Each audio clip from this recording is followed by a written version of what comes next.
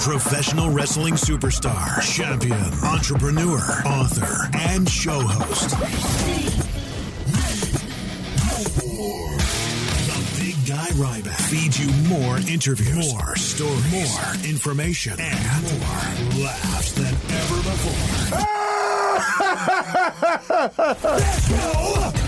Conversation with the big Guy Ryback starts now.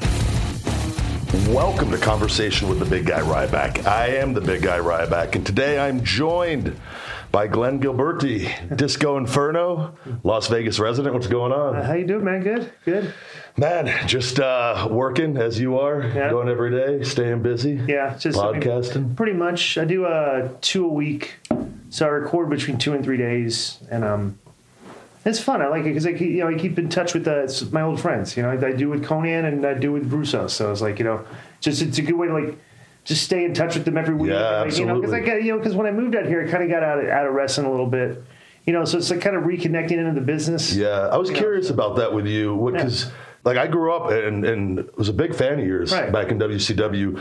And then I came in through Bill DeMott and Deep South Wrestling. Right. And just being a fan. Did you really? There was a Deep South. I broke in kind of Deep South Wrestling. It was an organization back in like 94. I broke in 92, did these for a couple years. But they were restarting Deep South Wrestling, and then Hillbilly Cousin Luke was running it. Yeah, and they were doing Indian reservations around Jackson, Mississippi, all those places. And I started doing the Disco Inferno character, and it's like I was going over there, having to drive Jake Roberts over there, and that was Jake's here now too, right? Yeah, he is. And that was. Yeah. I was just. I mean, so. Just picture having to drive from Atlanta to Jackson, Mississippi, and everything that would happen in between with that guy. So then I was as a young kid out of college and everything, just did the indies, and now I'm, driving Jake around and just everything. But that's why I went, and Terry Taylor was working there. Yep.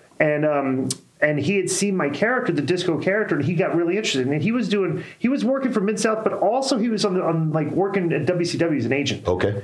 So he kind of between him and Paige and stuff, and I got my tryout, cutting my teeth over there in Deep South for a month or so. Did you always want to be a wrestler growing up, or was it something that kind of, because everyone has a different story of how they get into it? I don't know. You seem like a very normal. Yeah, because I grew up in the suburbs of Marietta, Georgia. I went to the private school and stuff, everything. I just always played all the sport, all except for baseball. I played a little bit of baseball, but came from an athletic background though. Played soccer, football, played everything. Yeah. Played pickup, everything. Played intramural, everything. Guys that come from an athletic background have an entirely different mindset in the wrestling business. I found, and then the majority of guys now don't come from that. Yeah, no, they don't. They don't. And it's not a good or bad, but it's a different mindset. Yeah. So I'm always curious because. First time I met you, I got along with you. I felt even though I was completely under. Well, I like sports. I like wrestling. I like chicks. I like. I check all the boxes for professional wrestling. Athlete. So it's like So it's like that just that's how I basically broke it and got into WCW. But it was just I was just athletic and stuff. But I never really wanted to be I never really thought of it. I just when I finished college. My soccer coach growing up, it was, friend of the family. This guy coached me for soccer for 10 years and so everything. But we still, to this day, my parents we'd spend Christmas there and everything, so they were friends of the family. But he was a travel agent for NWA. Okay. And Ole Anderson was there. So him and Ole were very tight and working. They were doing the deal before, when wrestlers started traveling around, when we got, we're doing live TV, everything, stuff. You know how it is. You get your Sky Miles, and we get the upgrades and stuff like that. But when my coach went to work with Ole, they were doing the deal where they were getting all the Sky Miles. So Ole loved him, because they're booking all these guys. This is before, this is the late 80s, so early 90s and stuff. So they were doing. Ole was getting all these Sky Miles. He never really did that. So that's how So he was running a school, and I basically they said, "You want to try out to wrestle?" After I finished college, I was like, "Sure." The week I was done, I was training to wrestle, and I never looked back. Yep. So that's just the way I said, "I'll try out," because I always grew up student of the game. Yeah. I could always. Me and my friends would wrestle around with each other. For two kids wrestling each other, we were pretty that's good. How I was. We could throw the punches and stuff. We do all that. So I picked up. I got lucky because I was just watch so much wrestling and stuff and everything. the first day I was bumping and hitting the ropes right. Yeah. And that was just, so you know how that is. That'll fast track you through things. So, bro, I only trained for 5 weeks. Really? 5 weeks, twice a week. And after they were done, I picked up everything so fast. They're like, oh, all right, ready? Well, they got their money. Yeah, absolutely. Yeah.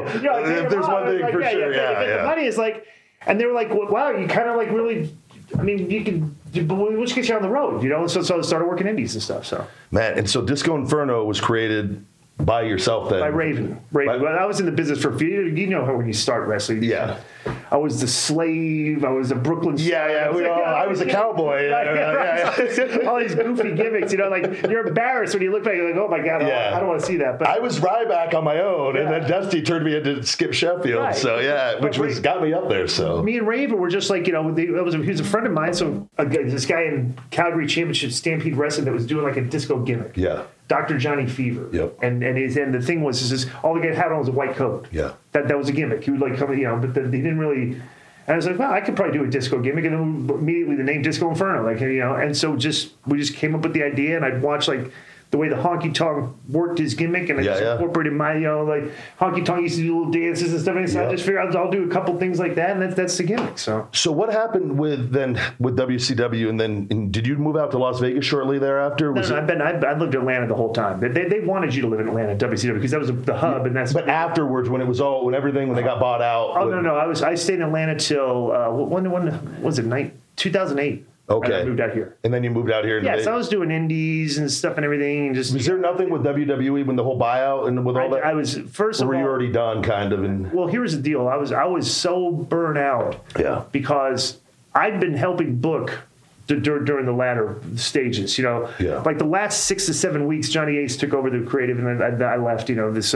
But it was just like, just working all the time, having to go to the meetings and stuff, everything, and WWE. And then here's the thing, though, that when WWE, I don't people really remember this, okay? But even though wrestling was kind of hot, WCW was kind of getting their ass kicked by WWE. Yeah. Like, we were kicking their ass, and they ended up kicking our ass, and so. But we had heard the stories were that in the WWE, the locker room wasn't very happy. It wasn't a happy place. Yeah. Right. You know how it is. Like, how's the crew? You're like, oh, like Impact Wrestling. The crew's great. They love you. You hear. But like the word was that the crew wasn't. It's a different environment. Happy. Yeah. So they were like, they called me up and asked me, hey, we'll go get to work on a deal with you. But I didn't want to lose my, you get the quarterly pay. So you had the 4-quarter contracts. They can terminate it every quarter. Yeah. I had just started like literally like 2 to 3 days before they got taken over of a whole quarter of making $350 a year. Yeah. Okay. So I was like, I'm not. I'm going to take that. Me and Nash and Jeremy Borash. Yeah. Just said, well, hey, we're just going to hang out and. No, that's the smart thing to do. We just took the money. Yeah. And stuff. So and then when it came time, like they literally went to the last day, the day before my deal was supposed to like roll over again for another quarter. I was going to make another like $80,000. Yeah. They call me that. We terminate you. I was like, damn, I thought it would work. Don't wait till the last day. Right. And then they had like me and Johnny Ace had a conversation. He was talking about like maybe we gotta get you a deal or something. And I just never called him. I forgot if it was like. There was a conversation. I don't remember if I was going to call him back. He was going to call me back, but I wasn't interested because this new promoter, that Andrew McManus guy in Australia, was going to pay me bank for going overseas, and said I was like, well, I was used to taking the time off because I spent like 3 months off. How old were you at this point? Shit, what am I? So this is 2001, 2002, so 17, 35. Okay. So this is 19, so 11, 40-ish. Okay. Maybe. And how were you feeling physically? No, not 45. 35. 35. Felt good. You know what? Here's the weird thing. It's like when I started feeling better as I got out of the business, I never really understood how much I just ached, but I was comfortable with the aches. Yeah. Like sometimes you just ache, and it's just like you get these aches, but you're just used to them. Every day, when you're going. So then as I got out of wrestling and I quit aching. When I started like doing it more, I got the aches back. It's like, this is how I used to feel all the time. Yeah. It's like how do you get used to it? You justify it and just get used to it. And everyone else is going through it. It's just sore. And it's just this thing. Like, my shoulder's messed up right now, but my mom asked me, how do you feel? I said, I've had this, except for my shoulders, I probably got torn rotator cuff. Yeah. She's like, it's all what? She's like, because I don't really wrestle that much anymore. I can still work out. And, so I'm like, I didn't get it fixed, but they're like, I feel great, but my shoulder's sore, So to me, that's not even like, because I've had it for this long, I don't even like feel like that's like an impediment. I've got a pec minor tear and stuff. I never got it fixed. You came out pretty good then, considering. The only thing I never had any surgeries or anything. I just got a hurt back, and I rehabbed it. I herniated a disc, and instead of going like getting surgery or anything, they told me I was going to be out for like 3 months. I started going to see a kinesiologist in Atlanta. Yep. And they had me back in the ring like 6 weeks. Really? And this was the doctor, the WCW doctor I went to. They were like, hey, it's going to take this long. But then I started seeing this guy, and he just fixed it. And I'm like, oh, let me start training. And I was back in 6 weeks. When you were with WCW, because like for me, and when I was with WWE and chose to leave over a lot of different things, but I was hurting so bad physically, and like the doctors I love the doctors there because they are good people. Mm-hmm. They have a really bad job in that. They were giving me Toradol and cortisone a lot, like Toradol every night, and the back stuff never got an MRI. And I got to take the blame on it too, because you get in that thing and whatnot. And then I realized there towards the end when I left, Toradol, that was like the NFL players were getting. Yeah, well, it ate away all my cartilage. Right. And when I left, they told me I needed a 5-disc fusion and a shoulder replacement. Really? Jesus. Yeah, and when I've done the 14 stem cell procedures, and my back's all better now. Really? Yeah, wow. This is still like I'm working though with a physiotherapist, this Andrew Luck. And the rehab, man, every day. It's been 3.5 years of doing this shit, but the stem cells finally, I was crippled. Like my back was, like when I first met you, I was in so much pain. Like it was, I couldn't get out of bed in the morning, fall to my knees, that whole deal.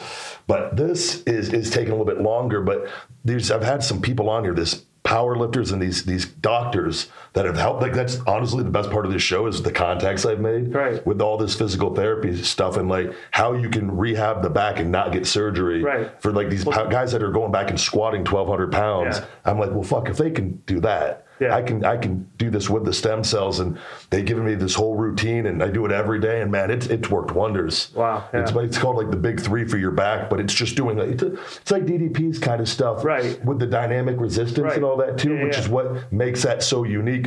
That's kind of the stuff they do with these different core things, and man, it's made all the difference. But that stuff I've seen so many guys. I rehab myself. I always go and find it because I'm a student. I'll research and everything, and I get how I am. Go see a guy, tell me the exercise, I'll go do my own. I don't really have to go to rehab, but I've always self rehab myself, and I never got into the pain pills. Me neither. It made me feel weird. So just I was cool with ibuprofen, stuff for things, ice and stuff, and the only thing I did, like, everybody back then took somas. I remember DeMott was. That was the thing. You done with that was part of the business. Done with the deal. I'd take 2 somas and 2 beers after your match. You get a good buzz. You feel good, and that's what we did. But I never got into.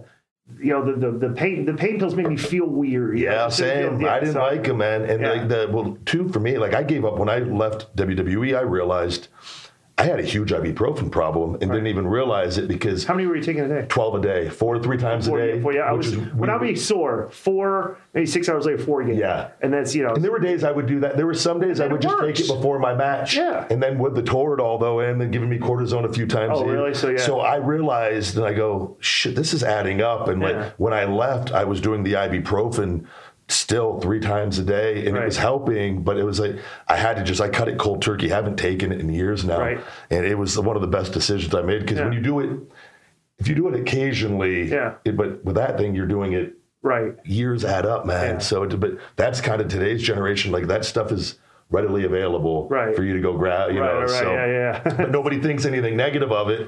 But you spend 15 years there, then there could be consequences with that. Exactly. But like I've seen a lot of the guys after, and like I just saw you recently with Impact, like still in great shape. You're 51 now. 50, just turned 52. 52. Happy birthday! Yeah. And you're the 10th, right? Yeah. November. Me and DeMott have the same birthday. Oh, really? Yeah, I used to get punished for it. Oh, really? Yeah. Okay. Oh, that was a whole other story down there. So what happened after WCW though? With that, and you move out to Vegas though, and were you done with wrestling when you came out here?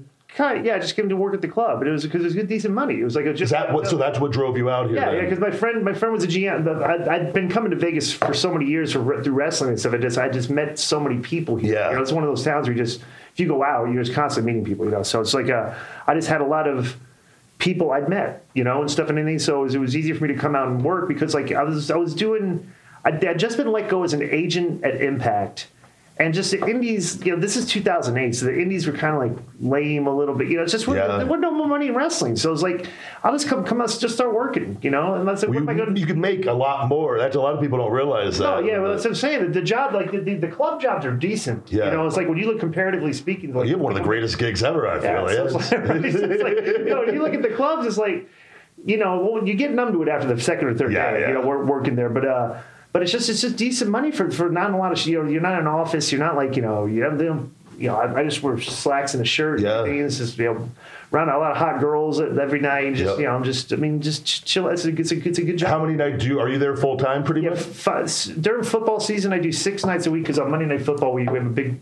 It's a great place to watch Monday Night Football. Yeah. Our room is like they got food and everything there, right? Everything, It's just awesome. They do dollar lap dances at halftime, so it's a good. I just go and work the room for Monday Night Football, but I'd be at home watching the game anyway, so I just go get an envelope and go get tips for just a half shift and just chill and go out afterwards and go eat some Korean barbecue after. That's like my Mondays. Do you get fans that come in there that come specifically to see you? Sometimes, yeah. Man, that's great. Well, because I advertise it. I always advertise at the end of the podcast. Hey, if you're ever in Vegas, dial this number, mention my name, get your free limit. That's the funny thing is it's like I'm giving you like $90 worth of stuff. Yeah. Free ride because everybody knows Vegas. Everything's kickbacks. If you don't, if you want to go to a club and you take a cab or a limo there, you're spending money. Oh yeah, you're covered because they're kicking back to the drivers. Yep. So I just tell people, hey, we'll pick you up for free, get you in for free, and get your free drink. It's like a savings like $90 a person. Yeah. Like as if you got a party of 10 guys. I'm saving you guys $900. Yeah. So just come, just call the number. The $900 they spend later is not on you, though. Right, exactly. So then it's like, so it's cool. So I get like once a month I'll have a party come in, but like every now and then I'll have, just fans will call like two people here. But yeah, I make a few, but we get kickbacks on that too. Absolutely, yeah. So you do the podcast to Keep It in 100, and then you're with Vince Russo also, right? I reached out to him just recently to have him on. I did his show a couple of years back. I enjoyed. He's a really smart guy, man. Yeah, he gets a lot of pretty good content. Me and him are always, to me, it's like this is the wrestling today because like if you look at like it's kind of politics. It's like you have the dirt sheet faction and you have the old school faction. Yep. Okay, and the old school faction is like sitting here saying like to the dirt sheet faction, all these guys love it's like dude, it's like. I wrestled back when there'd be, the average attendance was 10 to 12,000 people. Not just like one show and stuff like it. And we were hot. You were in probably the greatest period where everything was, as far as most eyes on it. And you're just looking at the stuff we did, and it's like, as these millennials kind of got in the business and the dirt sheet guys kind of like got a voice and stuff and everything, it's like they're kind of looking back in our generation trying to shit on it. Yeah. And I'm like, dude, you guys are the reason they're all in it to begin with. It's offensive that they'll say that today there's never been a better time to be a wrestling fan. Yeah. And I'm like, okay, then we're all the fans then. It's such a great thing. I go, no, the best time was back when our time to be a fan. The ratings are showing otherwise. People will go to the shows and get crazy and stuff. Yes. And go, now it's like wrestling fans are like, they just go there and it's like it's a group of people ready to just go da da da da. Yeah, it's a whole different. It's just a whole different experience, and I'm like, going, how could you possibly say that's to our generation that this time has never been a better time to be a fan? I'm like, come on, man, that bothers me. I feel like I'm in the middle as far as because how I came in and how we were taught and coming up and. Watching the change there towards the end of my run, seeing what was going on, it got really weird. Yeah. Me and my buddies always would joke it. The fans jumped the guardrail and are now running the business. Well, it's a different, and it's not that it's. But I've seen the level of and I've heard Vince actually say this. Like you need to respect the industry to begin with, and the people that came before, and periods change and things evolve and whatnot. And I sometimes feel like, and because I've seen it, some of these people, like they think they're trying to change the rules of baseball, essentially. Yes. And I was like, that's not what it was built on, though. And there's a reason. The foundation is different. Yeah. So here's this is just my take on all this, right? Is you have like, and this is, no disrespect to these guys because they're great wrestlers. Yeah. But when you started having like the rise of like Punk and Daniel Bryan and everything and all that. It's like they were popular, but they were popular to this fan base. Yes. Okay?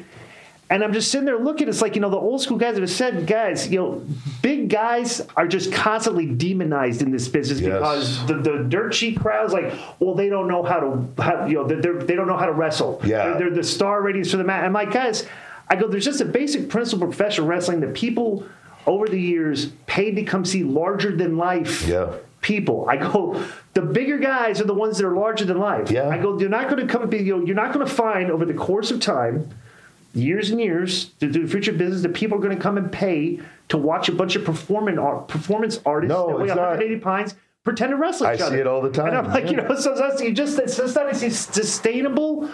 You want big guys that... It's a balance, too, though. Like WCW back in the day had a balance of everything. It's a balance. But we had big guys. Large in life. Here's the thing. And this is what's missing from wrestling. When a big guy is cutting a promo on somebody... There's kind of like, as a fan, it's like, damn, this guy looks like he wants to whoop some ass. Yeah. And it's like, you have a bunch of smaller guys. They're not really talking me into the building because you want me to just like come and watch their performance, but you don't want one guy to... You don't want to come and watch the bad guy get beat up by the good guy. You want to come and see them have a good performance with each other. And it's like just that model. And I'd say, here we are today. There's never less people watching wrestling. Yeah, no, I agree. And I'm like, look, it's like... The model doesn't work as a whole. I said, we told you this. Yes. And it's like, and here we are. Well, there's a reason why the business was built the way that it was. Right. These people aren't fucking idiots. Like, there was a reason. It wasn't like it was working. Right. And then everything here, and this is my thing, the people were like, oh, it's fake. We can do whatever we want. We could change the rule. It was like, well, no, it's not going to work. And a group of people started doing this, and it doesn't work as a whole. Yeah.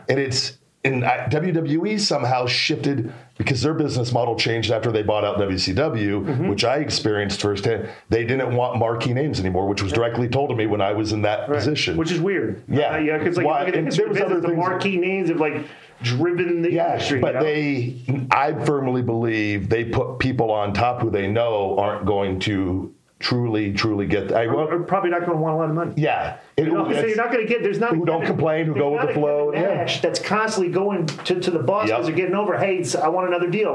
Which I did right off the bat. Right. So it's like they don't... Yeah, it's like, it's funny, but you would think that those are the people that that are confident that you see on TV. Yeah, and it comes up, it's energy. That's the thing missing, and people talk about the X factor. It's energy. Yeah. And it's confidence, and it's something that's not... And it's everyone's great, and I know all the guys, and I like them all, and there's a lot of guys talented at doing moves, but the psychology of old school pro wrestling, that is missing. And I can't tell you how many times, with guys, to me, when people say, and you got the fucking melters and guys that want to talk about guys that know how to work, doing flips and shit isn't knowing how to work. And it's going in there, and when you throw a punch or you throw a shoulder tackle, and that whole fucking audience believes that shoulder tackle actually really hurt the guy because of how good you fucking laid it and how good that guy sold. I'm like, what happened to all this little stuff that you don't see in the body slams and hip tosses? Exactly what happened. Okay, and this is to me. It's just it started at this point, and we haven't changed it. We got to start integrating it back in. Is that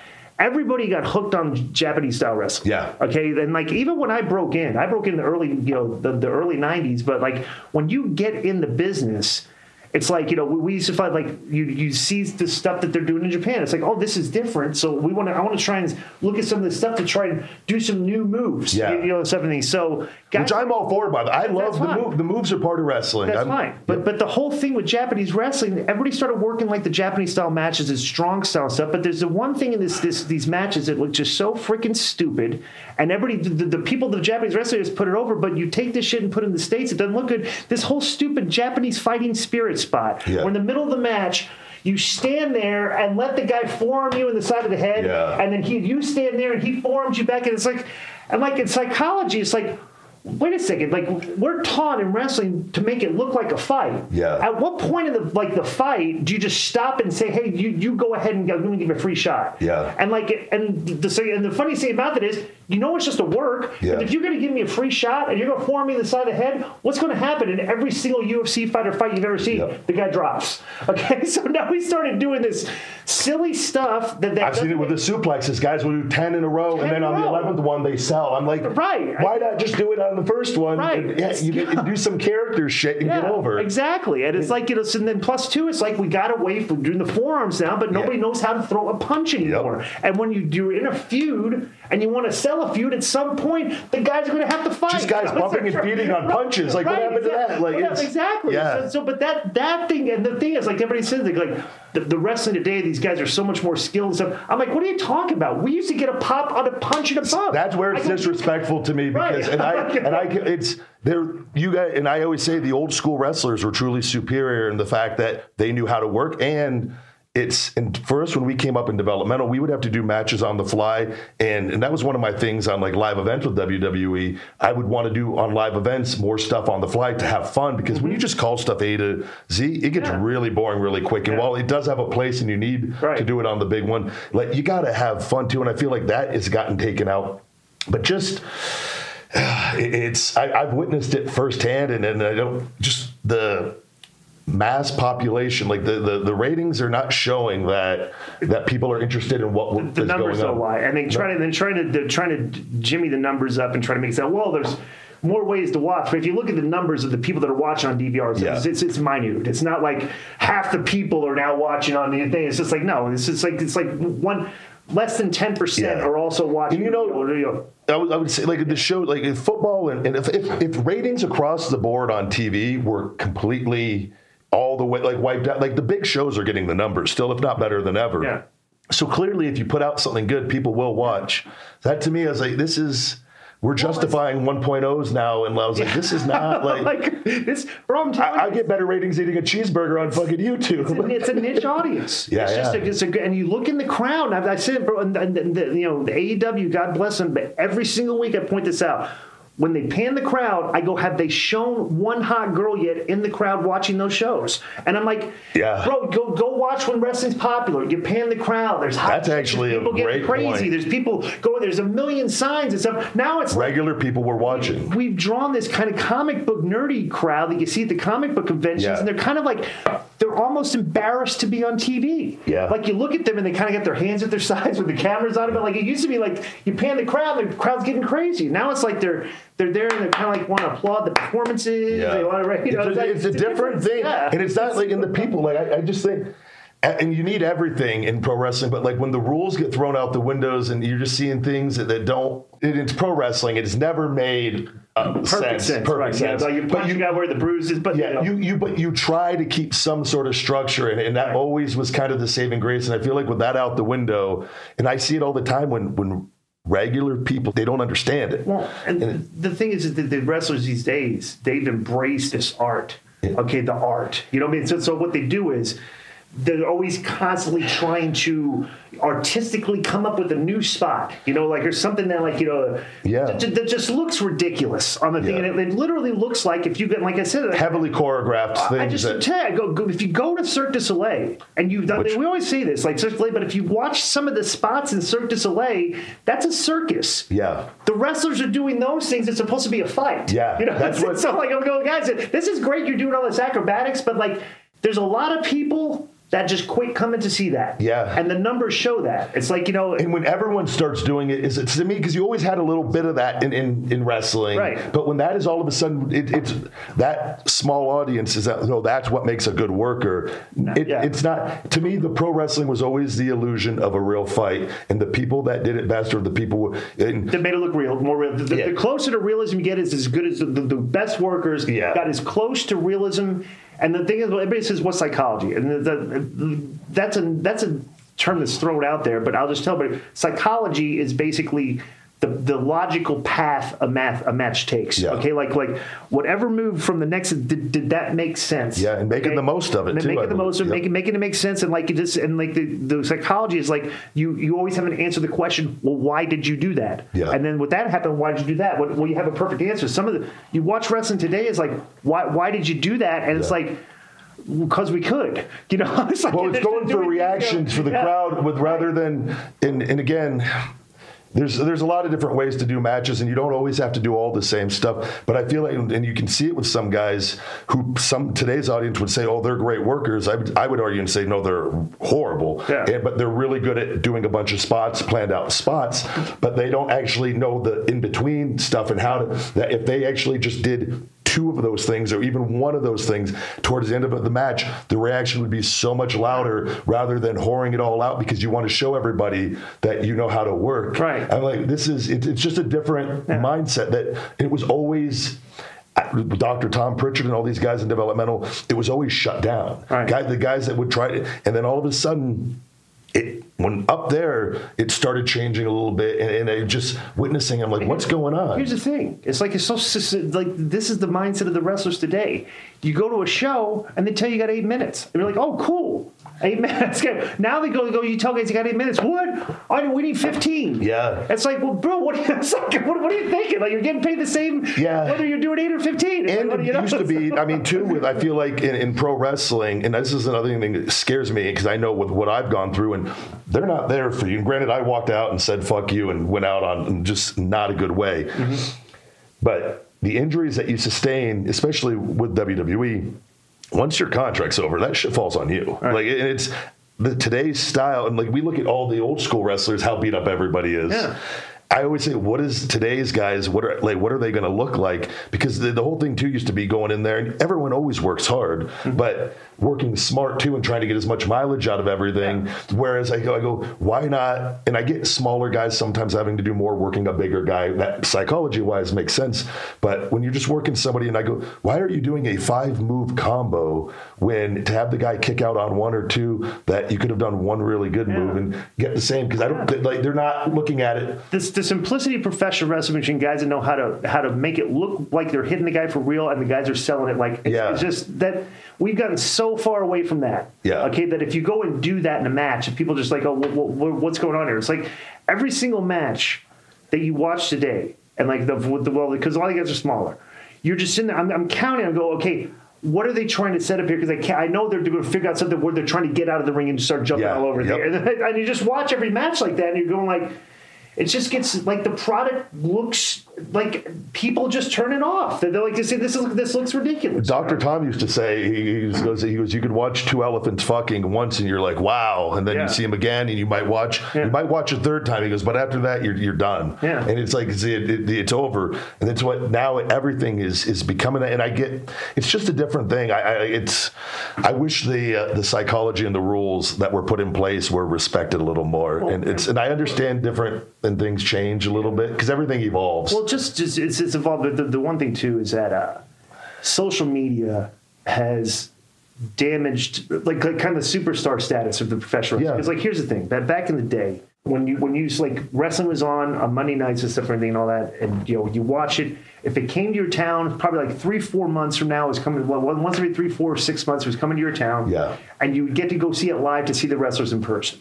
Maybe there was an autograph session for one of the guys there that day, and you could go to you'd go see him to get his autograph. Yep. So like okay, but nowadays it's like and that was your access to the public. Yeah. You just on the like that's thing. If you went out at night in the clubs and people seeing the club, hey, the wrestlers are here, but that's But now it's totally like different. We're giving ourselves access to the fans on a daily basis, and it's like they're too close to us. Yeah, they can argue with us on Twitter. Everyone has a voice now. Has a voice. They're complaining. We're responding to them and stuff. And there's all these StarCast events. Like there's one every month where you go like everybody comes to meet some wrestlers and stuff, and it's just like as we kind of like.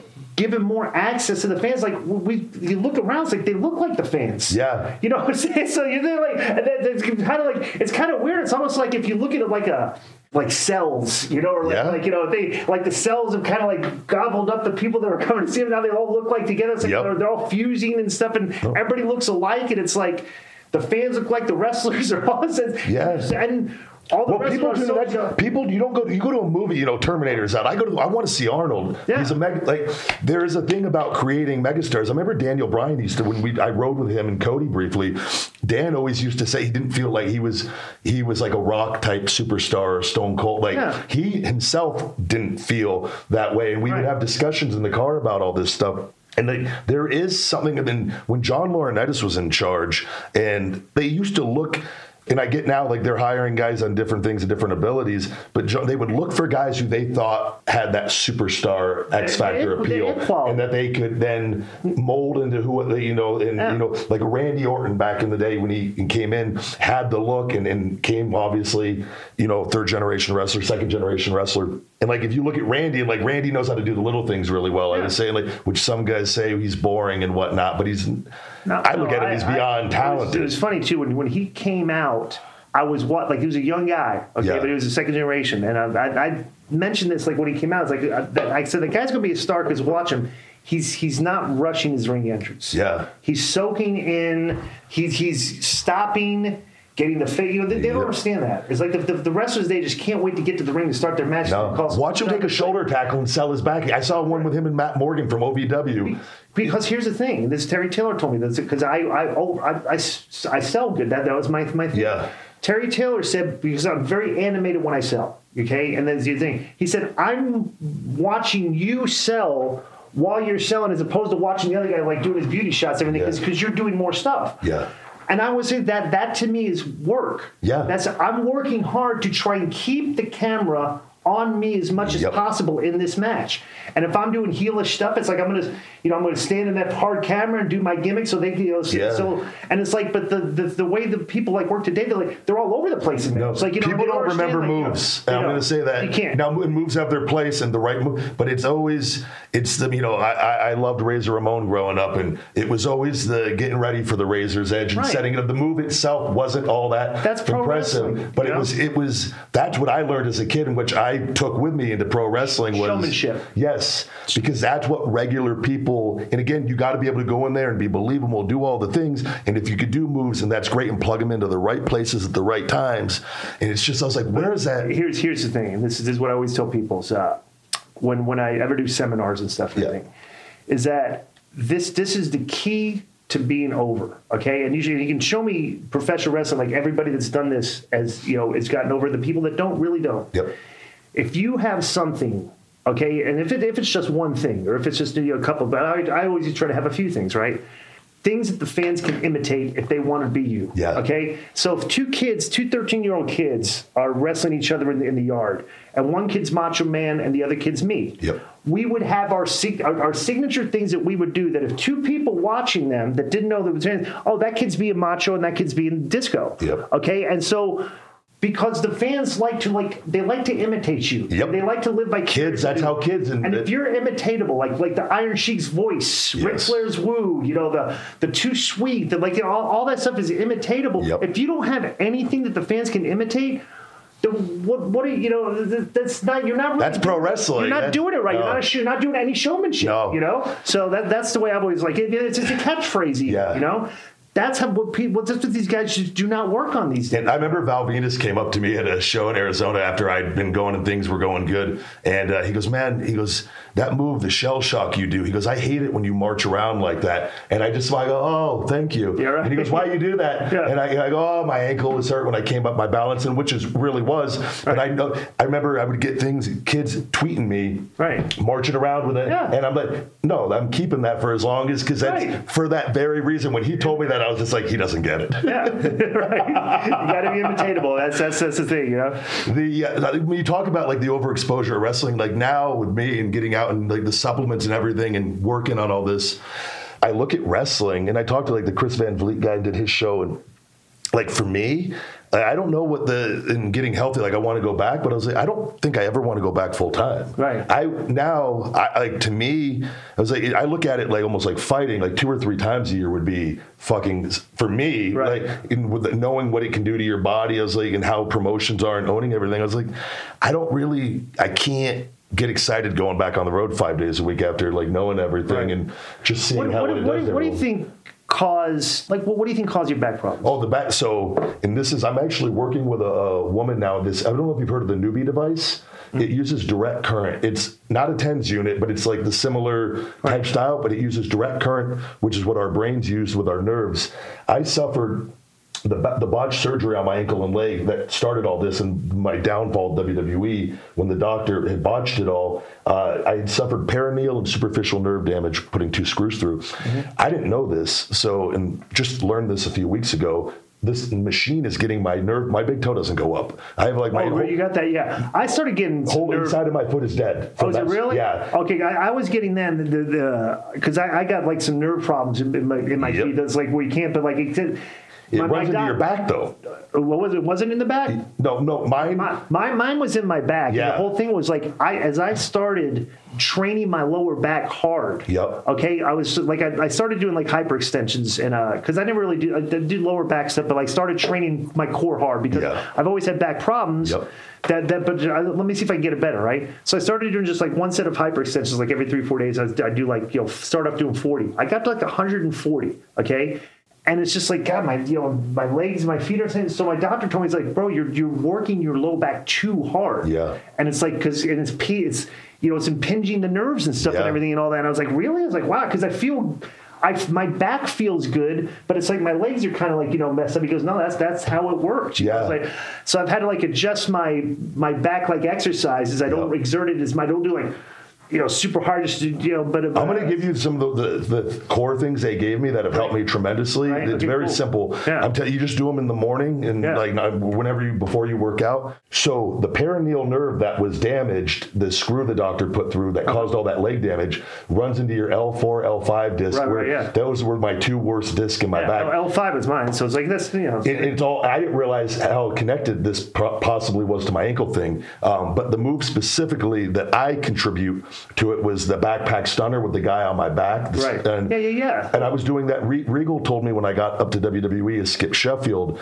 during NXT, he said, I wouldn't do that move as your finisher. He goes, it's going to destroy you. And I go, okay. And at the time, feel indestructible, never. And there's no biology you go through with training and wrestling. No, they don't tell you the moves you're doing. You can look at the ones that are obviously going to hurt, but like a lot of the stuff you don't. Well, flatbacks and all that, the energy's dispersed. But when you land, and I tell people, and like you look at Hogan and his back with the leg drop, and Austin with the stunner, the ass bump is the energy can only go one place. Right, exactly. It goes and it compresses your disc. Yeah. So my thing is, and now knowing what I know, don't do ass bumps ever, ever. It's just not worth it. And I see it with people, and I cringe now. And I didn't know but you don't add up how much, especially that WWE schedule. If you do it every once in a while, it's one thing. But that move, I would have the guy's weight on my back, and I never wanted to hurt the other guy. So I took the whole thing, and I would land first, and then they would take a flat back. And think about like over the course, how many days a week were you? I was doing so. How many dates? 4 to 5 nights a week for 5 years. Okay, so you think about that. It's like because this is one thing that when me and my kinesiologist got my chiropractor guy, we kind of like came up with this plan to for my body. Here's what I was doing: 5 to 7 days of the road, okay. And when you come home, it's like, hey, we'll work out. I was like, wait a second, I'm not really resting. Yeah. My body's not. Even when I'm coming home, I'm going to see the chiropractor. Yeah. So I was doing the same thing. Yep. The chiropractor's manipulating. Like getting adjusted. It's like my body is never really getting any rest. No. Like for sure. So what I started doing was when you come home, they say your adrenal glands have like a 48-hour half-life. So if you're sore, okay, your adrenaline is going to wear off. It's going to hit you not the next day, the following day. It's going to hit you. So what I do is I'd come home from the road and I would work out that day because I know that like the next day I'm going to take off. I'm just going to rest because I know I'm going to be sore because it's going to hit me that next day. Yeah. And I would just like rest like 1 or 2 days, just no working out, no chiropractic, nothing, and it would help my body because like. Bro, I've learned that too. Here's what scares me about this business. I don't live in fear, but there's so many wrestlers that have just dropped dead at an early age, and it's like, okay, I know they get those guys at steroids, the drugs, and everything, but what if it's the stress that we put on our bodies for a living over all this time, and just traveling alone is stressful. Your heart is constantly just working hard and stuff. What if that's It's like, what if that's it? You know? Yeah. And I was caffeine constantly convinced they have the coffee there. That's fucking gasoline. So I've just really been smart to try to rest. Yeah. You know, like take 2 days off from the gym in a row. You know, just rest. You gotta go. I just did a 48-hour fast and nothing, and I felt so good. My body. I've learned that as I've gotten older. You really have to just don't go do cardio. Just rest. Yeah. Like really. Well, the funniest thing is like the evolution of diet in in professional wrestling. But back in the day, we ate everything. Yeah. You know, you would eat like meat, rice, sweet potatoes and stuff. We'd order sushi, right? Eating all this stuff, and then it kind of like we heard this the low carb craze. So then it was like low carb and stuff and all that. But it's like but nowadays, like now the fasting is like, and then the fasting makes such simplistic common sense. It's like people are saying like, wow, how does that work? It's like, well, you don't eat. Yeah. That's like, if you look at like, everybody's like, well, the caveman is like, well, yeah, the caveman looked like that because they would have to hunt for their food. Yeah. And if you didn't catch any food, you guys like, you would eat when you caught the food. So it's like the fasting makes perfect. It's helped me. I do it, man. I've had this. So I do 16, 18 hours a day. Yeah. I'll eat my meals between 2 and 8 o'clock at night. So let me ask you this, because this is what I went back. I had Stan Efforting on, and I switched over to his vertical diet 2 months ago, and going back to carb. I do a lot of white rice now. I do about 350 grams of carbs a day. I was doing about 450, and cut down my metabolism though from I was doing the intermittent fasting, and I tried keto. And I've had genetic testing done. I don't process fats well. Right. I've learned that when I do high body fat, my weight goes down and my body fat goes up. Right. Every time I've done it, and for a year couldn't get into ketosis. Right. And I'm talking like Really? Wow. Or if I did, it was mild. Right. Like it was, and I got the glucose meter and that whole deal. And I had found though what happened with me, and I was doing 20 hours a day fasting for months on end. Right. And at first it was amazing. What happened though to me is my basal metabolic rate, I probably need, based off my body weight and everything, between 4,000 and 5,000 calories a day with activity and everything. I wasn't even coming close to that and that eating in that 4 hours. So what was happening was my metabolism started slowing down more and more and more and more because I wasn't getting enough calories in that 4 hour window. And then I was doing the prolonged fasting, and I noticed like I'm not really burning body fat during doing a 48-hour fast or a 24-hour fast. And I'm like, but I felt good. Right. And then when I switched over to Stan's and got carbs back in my diet, I started burning body fat again. It took a few weeks to get it going again. And I felt so much better. But I talked to that Dr. Berg guy I had on the show, who's a big keto guy and fasting. And he goes, do one 24-hour fast a week. And he goes, try to do a 48 to 72 hour once a month and you'll be completely fine. Right. So I eat normal now all the other days of the week. And then I'll do a big cheat meal going into my fast. So I get a little you do that, yeah. And then my fast, I burn way more body fat doing the fast. Yeah. Because my metabolism is actually firing from not underdoing the calories, which I think is a lot of us, whenever we diet, we always cut our calories too low. Yeah. A lot of people, it's a common mistake, and it slows your metabolism over time. Right. And that's why you hit the wall.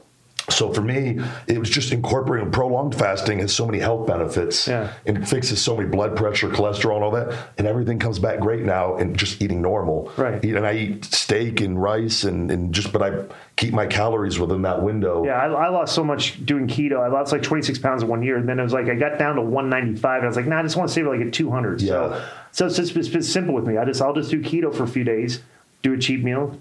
Keto for a few days. Actually, it's not even keto. I don't even do keto anymore because I don't measure just low carb more than anything. No sugar, no grains. Yeah, I do the Vinnie Tortorich this concept. I just don't eat sugar, and I don't eat grains. I eat everything else. Like I'll eat whatever vegetables and stuff. Everything. I'll do a lot of broccoli too and stuff. Yeah, broccoli, anything. Just no bread, no bread, no rice, no pasta, and no sugar. And and then if if I'm starting to lose, that's the thing. It's like I just look in the mirror every day. My abs are coming in, but then it's like my pants are getting too loose. Like, let me go cheat for 2 days. It's like I lose too much weight. Do you know that? Because I noticed too with people with keto, and this is always my thing, and it can take steroids out of the equation for some people online that are doing keto that are doing that. But I noticed the majority of people that were dieting hard and doing keto, and they lost massive amounts of weight, they were still skinny fat in a way, a lot of them that I saw. Right. And I'm like, I just know from my experience what I was doing, and then when I went back to carbs, it's like a bodybuilder. They'll lower their carbs going into a show, and then they don't keep them super low though for a long time. Right. It's just keeping that metabolism going. Here was my Monday Night Nitro trick, okay? Because I always wanted my abs to look good on Monday night, right? So all I would do is about 8 o'clock on Sunday, I wouldn't drink water. Okay, I wouldn't drink. So I wake up in the morning, maybe like a 4-ounce glass of water, right? I wanted water the whole day. So I was doing kind of like the thing, and so my abs look good. You know, they look good, but my abs weren't great. But you're not eat too and fast kind of essentially? Or? Well, just wouldn't drink water. Yeah. And so then as soon as the match is over, you know, I'd have like a liter of water, you know, so I'd drink water the rest of the night. But that was, I would just do like just a water fast, like from 8 o'clock at night to 8 o'clock. Nitro would start at 8 o'clock the next day, and that's what I would do. So my abs look good, and that was it. I would do the smart water, the distilled water. Right. I would like WrestleMania. My last WrestleMania, I drank distilled water the last like 3 or 4 days. Mm-hmm. I was drinking it pretty heavily, and with just a little bit of regular water mixed in, and like I would drop water like crazy on that. It would just make you piss and piss and piss. And it's kind of funny when you think about it. I was talking from this about WrestleMania the other day. Is how ever since they started the network, right? Yeah. So the WrestleMania paycheck is not this big exorbitant thing anymore. Now it's like, you know what? Isn't it crazy how the WrestleMania paycheck now they have to go all the way over to Saudi Arabia to get the WrestleMania? Yeah, paycheck. Man, it's. And think about how things change. Like they say it's like maybe it's a great time to be a wrestling fan, but for the wrestlers, like, geez, for independent wrestlers, it's great. Yeah. Like and I always say that when like guys going into promoters are given too much. They're paying us too much. I'm not a fan of promoters in general. Right, like, not just in wrestling, in life, because they take advantage of humans in any way. Bodybuilding, whatever you want to. It's all. But it's like to think that like now I'd have to go like all the way across the world to get a payoff you get in Baltimore and in New York or something. You know, Glenn, I can tell you, I've been there. I've wrestled. Is it Riyadh? Is there something like that? And we did 2 shows over there, and the first time we went there, and I'll never forget because there were only 2 places we weren't allowed to leave the hotel, and it was in India because in India it was more because it was just chaos a little bit, the population, and it could be a little crazy. And it was over there. They did not want us. We didn't have a gym off site, and I'll never forget. John Casino would always go off site to work out, and we were at a really nice hotel there. And I just remember the rumor was that the beheadings were going on down the road. Like this was no joke. Like this was not people trying to scare each other. And I remember John, I go, "Are you going to try to find a gym?" And he goes, "I'm not leaving." Yeah. And when I heard that, I was just like, "Okay." Yeah. And the gym was nice there. It's kind of like I never really get. I traveled. I never went to really the bad places. But the funniest thing was like, have you been to South Korea before? I don't know if we.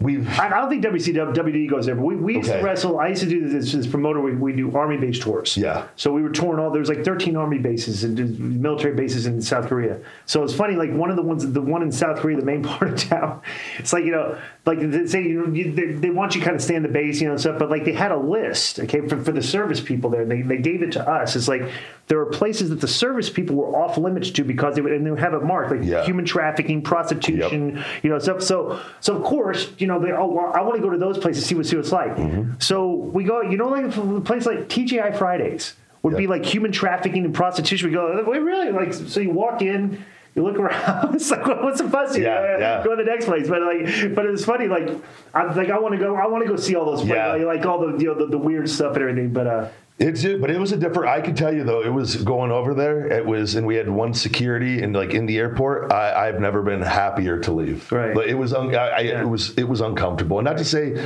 and in the hotel, like the internet doesn't work because they monitor everything. Oh, Jesus. Like it was, or like you're very restricted on like everything you could do. It's just a different thing and whatnot, but. I did want to get your opinion on a couple things because this just happened. What do you think about CM Punk coming back with the whole Fox? Did you see that showed up on the WWE, the Fox backstage thing? They were talking about that. The Fox was kind of, they like, I mean, bro, let me tell you something. Fox is like, I can't, in the year 2019, look at the landscape of wrestling in the past couple of years. I was like, why on earth is Fox and TNT getting into this? I don't know where the fans are, you know. Yeah. But I'm thinking maybe they know something we don't. Maybe they wanted their social media numbers come up because the wrestling fans bring that up. I think this is the beginning of them buying WWE, personally, because I think Vince has simplified it for it to be taken over. Here's the one thing that I've noticed the past couple of years. I've never worked for Vince McMahon, but Vince was always the boss, you know, and it's like USA Network never really had any like control over him, you know.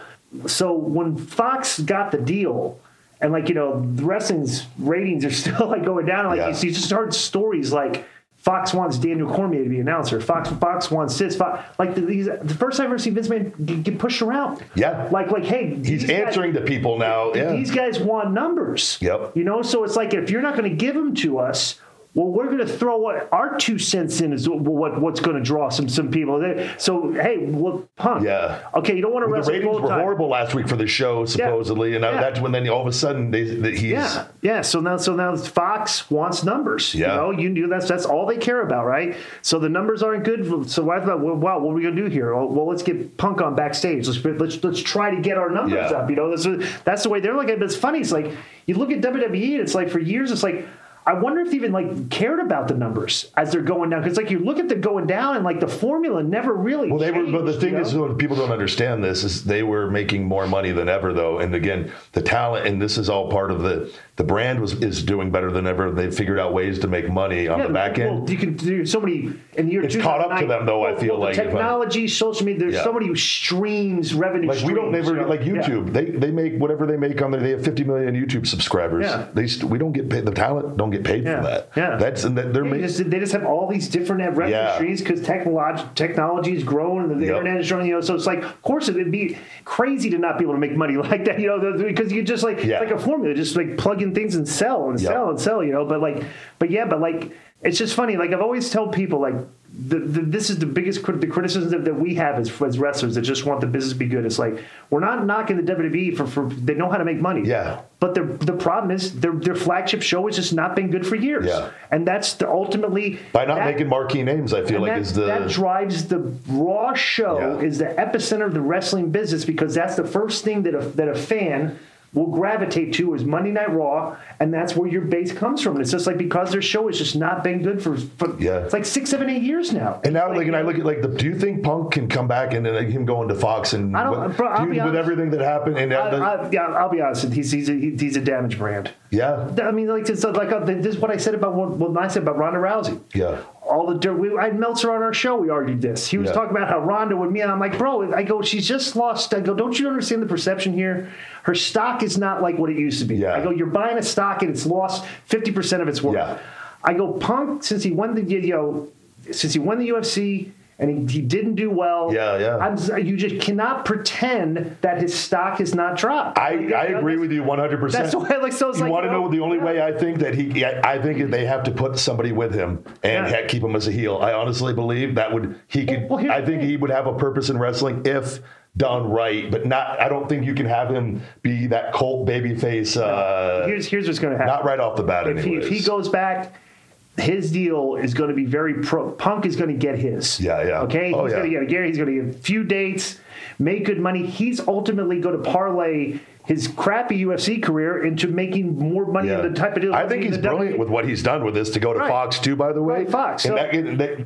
With them having a little bit of control over Vince, I think it was a pretty smart move. But the thing is, if he comes back to wrestling, he's not going to boost the ratings. No, that's what I mean. That's what I'm saying. We're doing that. I don't think it's because all this fan base is maybe some other people will come back. That were fans of 2011 when he was at his run, but it's but he's been away for too long, and he's been the UFC. Yeah. And look, so it's I don't think they care. I think too. I remember being younger with WCW when I just remember watching and things not making a lot of sense, and then they would start putting names again, trying to pop, and it wasn't working. Right. It's I feel like it's happening all over again. Yeah. It's because things have been going the wrong way for so long, and talent have been they've been printing money not backed by gold for too long now, and now everything's kind of really catching up to them. That it's no matter what you do, I don't know if it's going to have any impact. No. Because the formula's been wrong now for... And the channels, people come here's a perfect example. There was 5 weeks ago, or 6 weeks ago, whatever it was, when the first week of Fox on SmackDown on Fox, or the first week of AEW.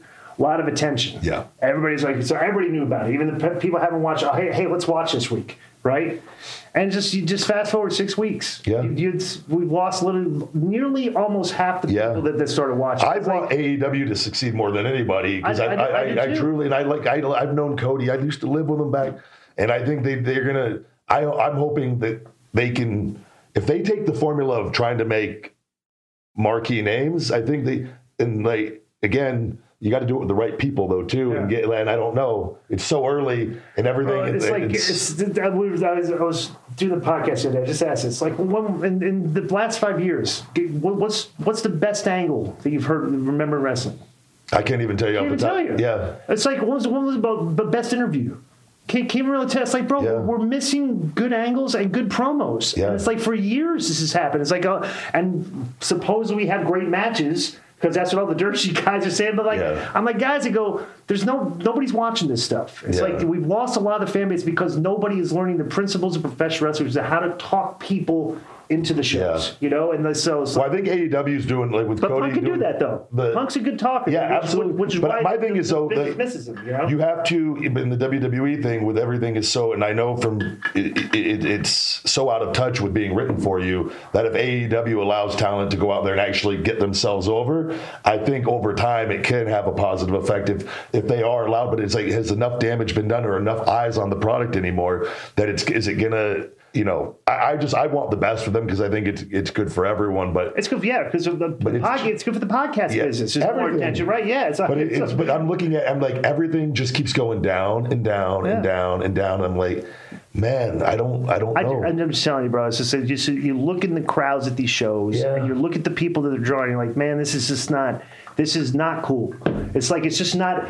This is not pop culture. No. This is kind of like it's just a weird brand now that's kind of catered to a weird. It's a different. It's a different product. Yeah, and it's not. And I go that was never pro wrestling, and it was so. It's just.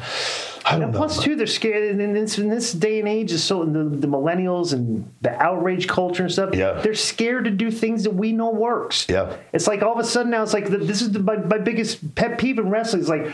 They want the female performers. Don't objectify the female performers. Like, what are you talking about? I go, this is the one thing the women have over the guys in this business. If they're hot, they can be more popular. Oh, years ago, I remember I made a comment that I like with women playing up to their sexiness, and that because regular common sense. Yeah, you know, like, and I remember they took Ryback's a sexist. I go, no, like, jeez, guys, like, bro, it's like that's the thing. It's like wrestling is predicated for this target market, the 18-34 male. Yeah. You're doing it without the sex appeal. Yeah. I'm okay with some people not doing it, but I'm like, you gotta have some on there. Yeah. It's like, this is a 2-hour, 3-hour show for males. Yeah, and you're not, and you want the males to like.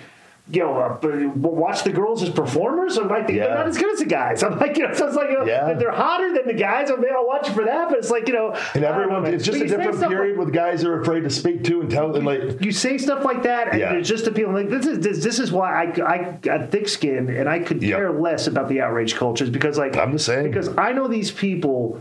It's the literal term fake outrage. It is fake because if I was to give somebody that you're telling me you're offended, it's like, how about we give you a lie detector test and see if you're actually really offended? Because I don't think you are offended. Yeah. I think you're just trying to. I think you're just unhappy with life in general. Yeah, right. Yeah. So it's like, because until somebody can tell me if being offended will physically cause you discomfort or you get sick or something, I don't care about offending you. It's like, because I know being offended is just like you didn't like what I have to say. Yeah. So but also in the business. And you're talking from experience and of what you personally like, which is a lot of people. Right, like, a lot of people like it. So it's like, wait, what? Yeah, well, so what are we talking about here? It's crazy, right? You talk about real quick. I know you got to go. I don't want to keep you too long.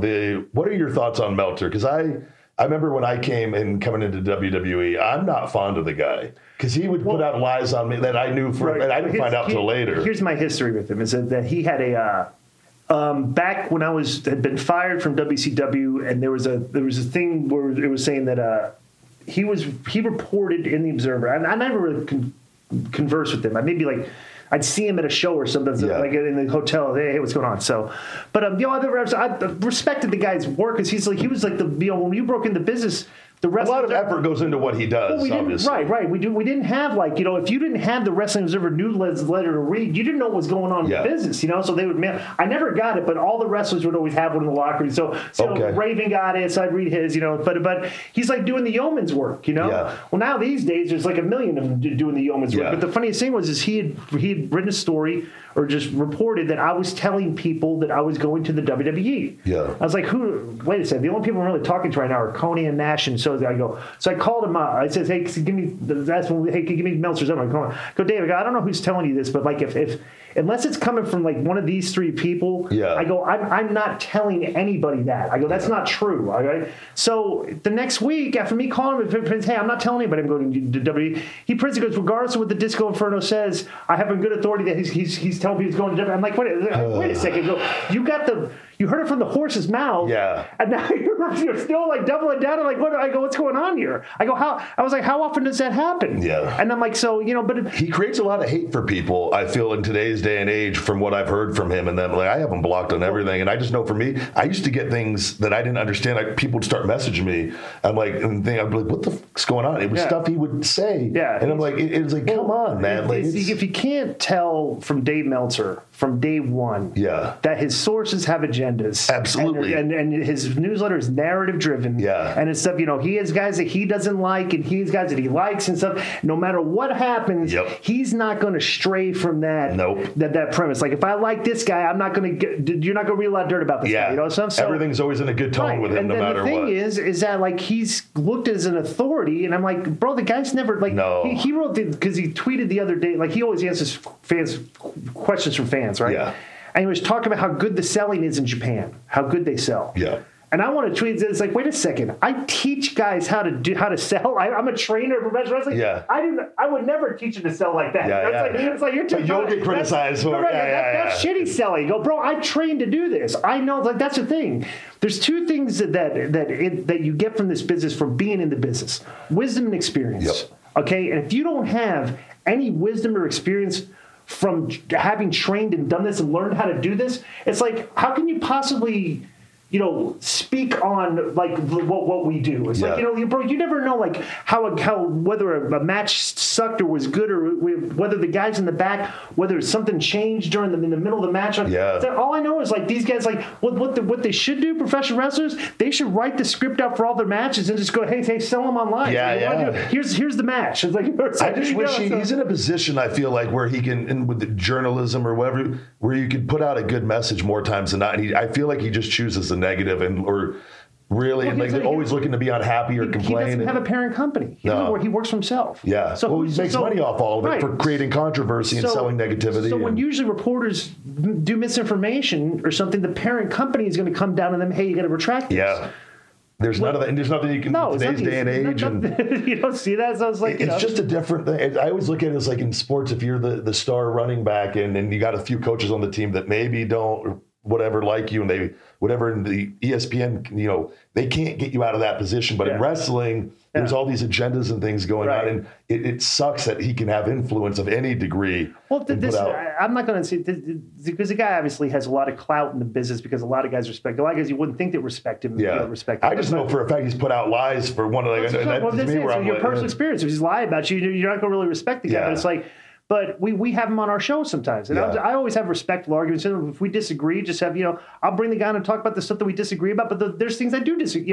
The thing is, which you're allowed. Yeah, everyone's allowed to have their opinion. I've never changed my principles. It's like, if somebody I don't like or doesn't like me says that I agree, I wholeheartedly agree with them. It's like, a good idea is a good idea no matter where it comes from. I don't care who came up with it, So I've always, I just think it's interesting that, because since I'm not really in the business anymore, I'm just doing the podcast. But, like, I just wonder how many of this generation of professional wrestlers like grew up and got their debate why they like here's a perfect thing. Like, somebody told I was telling Jericho this the other day, when I broke in the business.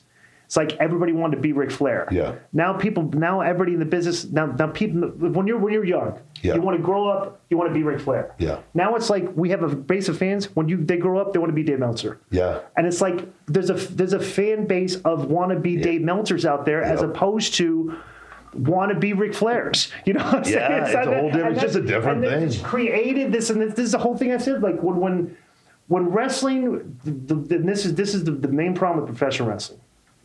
And why it's not popular, and why it's far away from being popular unless drastic change is going to be made, is that if you look at the way people watch this, the way the fans react at the live shows, and if you look after on Wednesday nights or Monday nights or Friday nights after, if you watch and go online and are engaged in wrestling fans' conversations, you're looking at this going and this is what I call it. Remember how the Attitude Era? Yeah. I call this the what's wrong with these people era. Yeah. Because I've seen it firsthand by regular people. Right. There's argument about the booking credit, and it's like a very just like it's not a real good, fun product to get engaged in now. It's like, for outsiders that are trying to look and see what these fans are talking about online, and you look at the conversations. Why would you want to be a part of that? Yes, and then you look at what actually happens with the numbers on the shows, and it's like there's a lot of base in this. Yeah. That basically, this is one of the reasons why people aren't watching. Yeah. And it's like the people look at you and because they're in the business and they're fans of it, they don't want to be told that they're acting. And I know from getting out and seeing and what it was there are some major problems going on with it. I don't know. I don't know what I want the best though for everything. And like I said, I'd like to go back to some degree, but I don't know if I ever would. Yeah. Like once you get out of that bubble, in life. Well, bro, it's just because you're a big guy. It's like automatically there's going to be a percentage of the fans that are just going to want to criticize you. Oh, I've dealt with that. That never bothered me because I know from everything. It doesn't bother me one bit. And I was like, I've seen people, and then I watch them, and they're cheering as loud as anyone by the end of the match. So it's like, I don't care. Like and I know, but it's. I don't know, man. I don't want to keep you any longer. You've been great. Where can everyone find you at online? At The Real Disco on Twitter, at Disco Man. And I got to get verified. I'm still not verified. You're not verified still. I don't really know how to go out because I don't know a lot about all that either. Yeah, I don't really care about it. So at Disco Master Gigi on Instagram and Snapchat. I'm on Keeping It 100 with Conan. It's on MLW Radio that drops late Thursday night, late Wednesday night, early Thursday morning. And it's on Google Play and everything. And also I do a show with Russo on Fridays called Lions, Tigers, Bears, and Disco, LTBD. That drops on Friday on the Realm Network on Russo brand. And also, if anybody's in Vegas, I work at Sapphire Gentlemen's Club. If you want to come to the world's largest gentlemen's club, dial 702-303-3430 and mention my name. We'll send you a free limo, free drink. You can get in free, save you about $90 a person. Good deal. And I could vouch that it is a great time there. Oh, and also too, one of the great the schools here, Future Stars of Wrestling. Yeah, great trainers. Jake's training there now. Okay. Sim Bodie. So that's where I cut my teeth.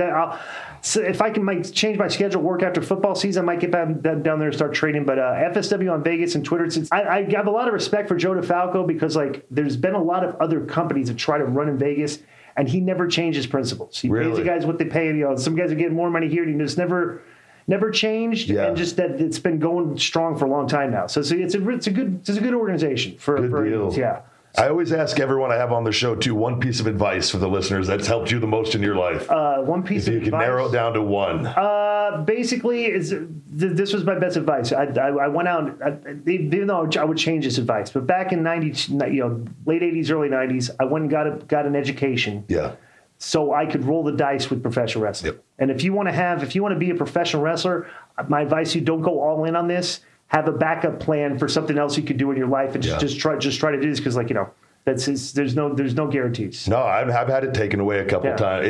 You're one bad move away, especially with the style. Exactly. The next, That's the thing. I've never been 26 years in this business. I've never hurt anybody, and I've only been, and I really never got hurt in the ring. Just had my back. Yeah, wear and tear. Wear and tear, right? Absolutely. Great advice. Yeah. Well, Glenn, thank you very much. It's been a pleasure. My pleasure. We'll be right back, guys, after these messages.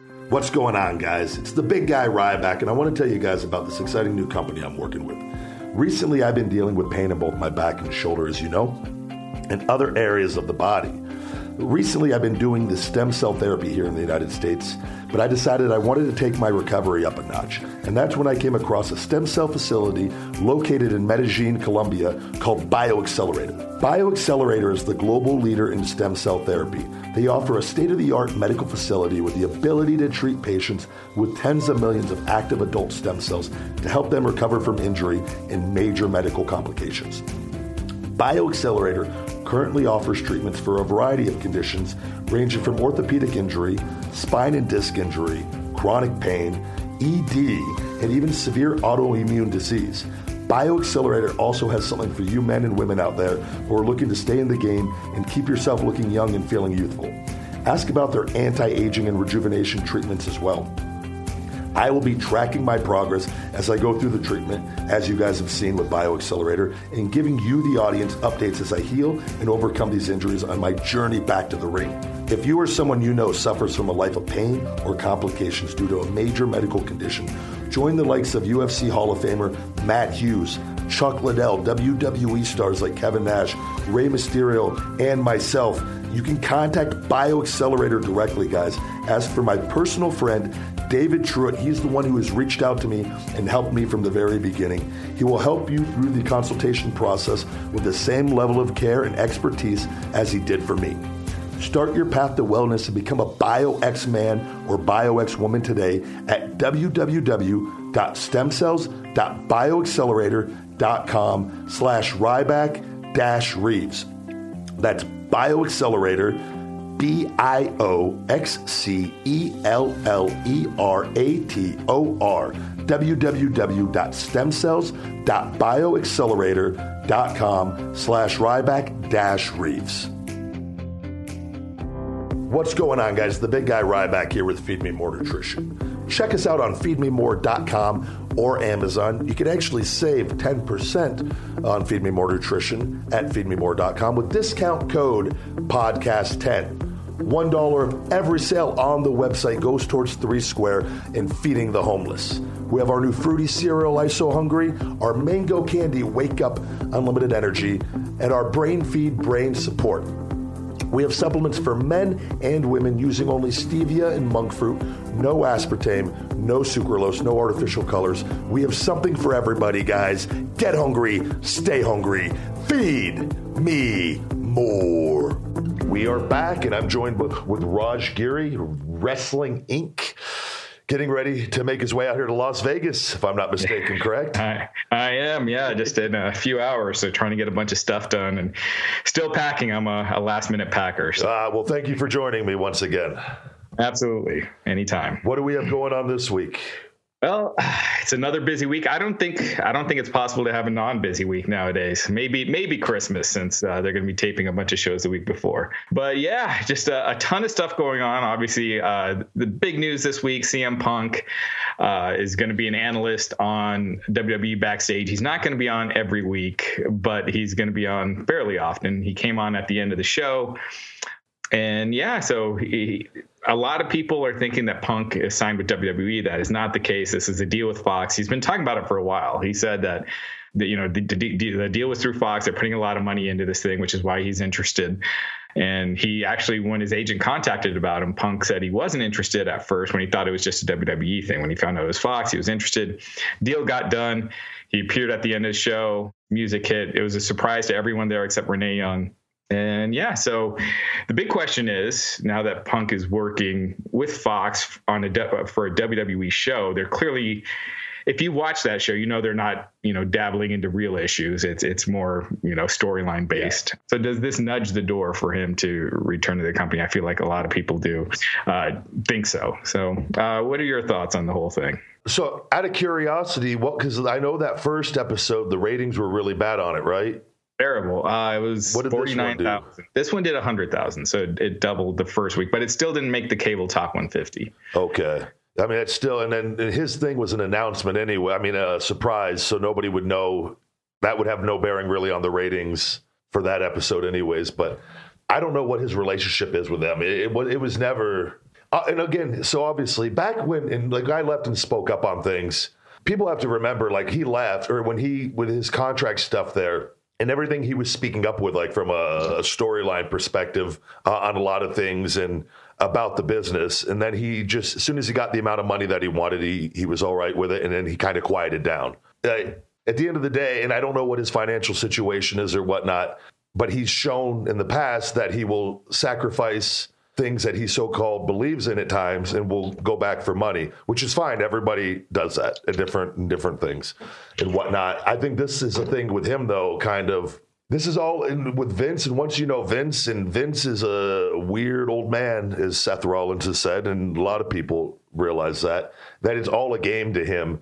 And this is just simply, I believe, just Punk. His game plan, he had a game plan when he left, kind of, and it didn't really go as planned.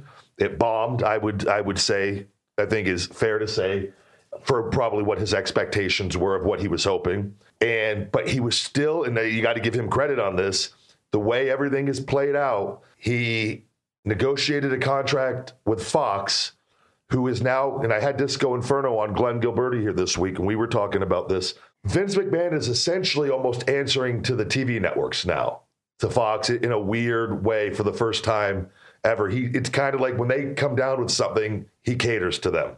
And this Punk worked out a contract with Fox, who, if Fox wants ratings or wants things, Punk still has enough power, so to speak, or leverage where people think he has some drawing power, potentially still, where Fox negotiated the deal with him, and no matter what WWE thought, they're probably going to go along with it because if Fox wants it.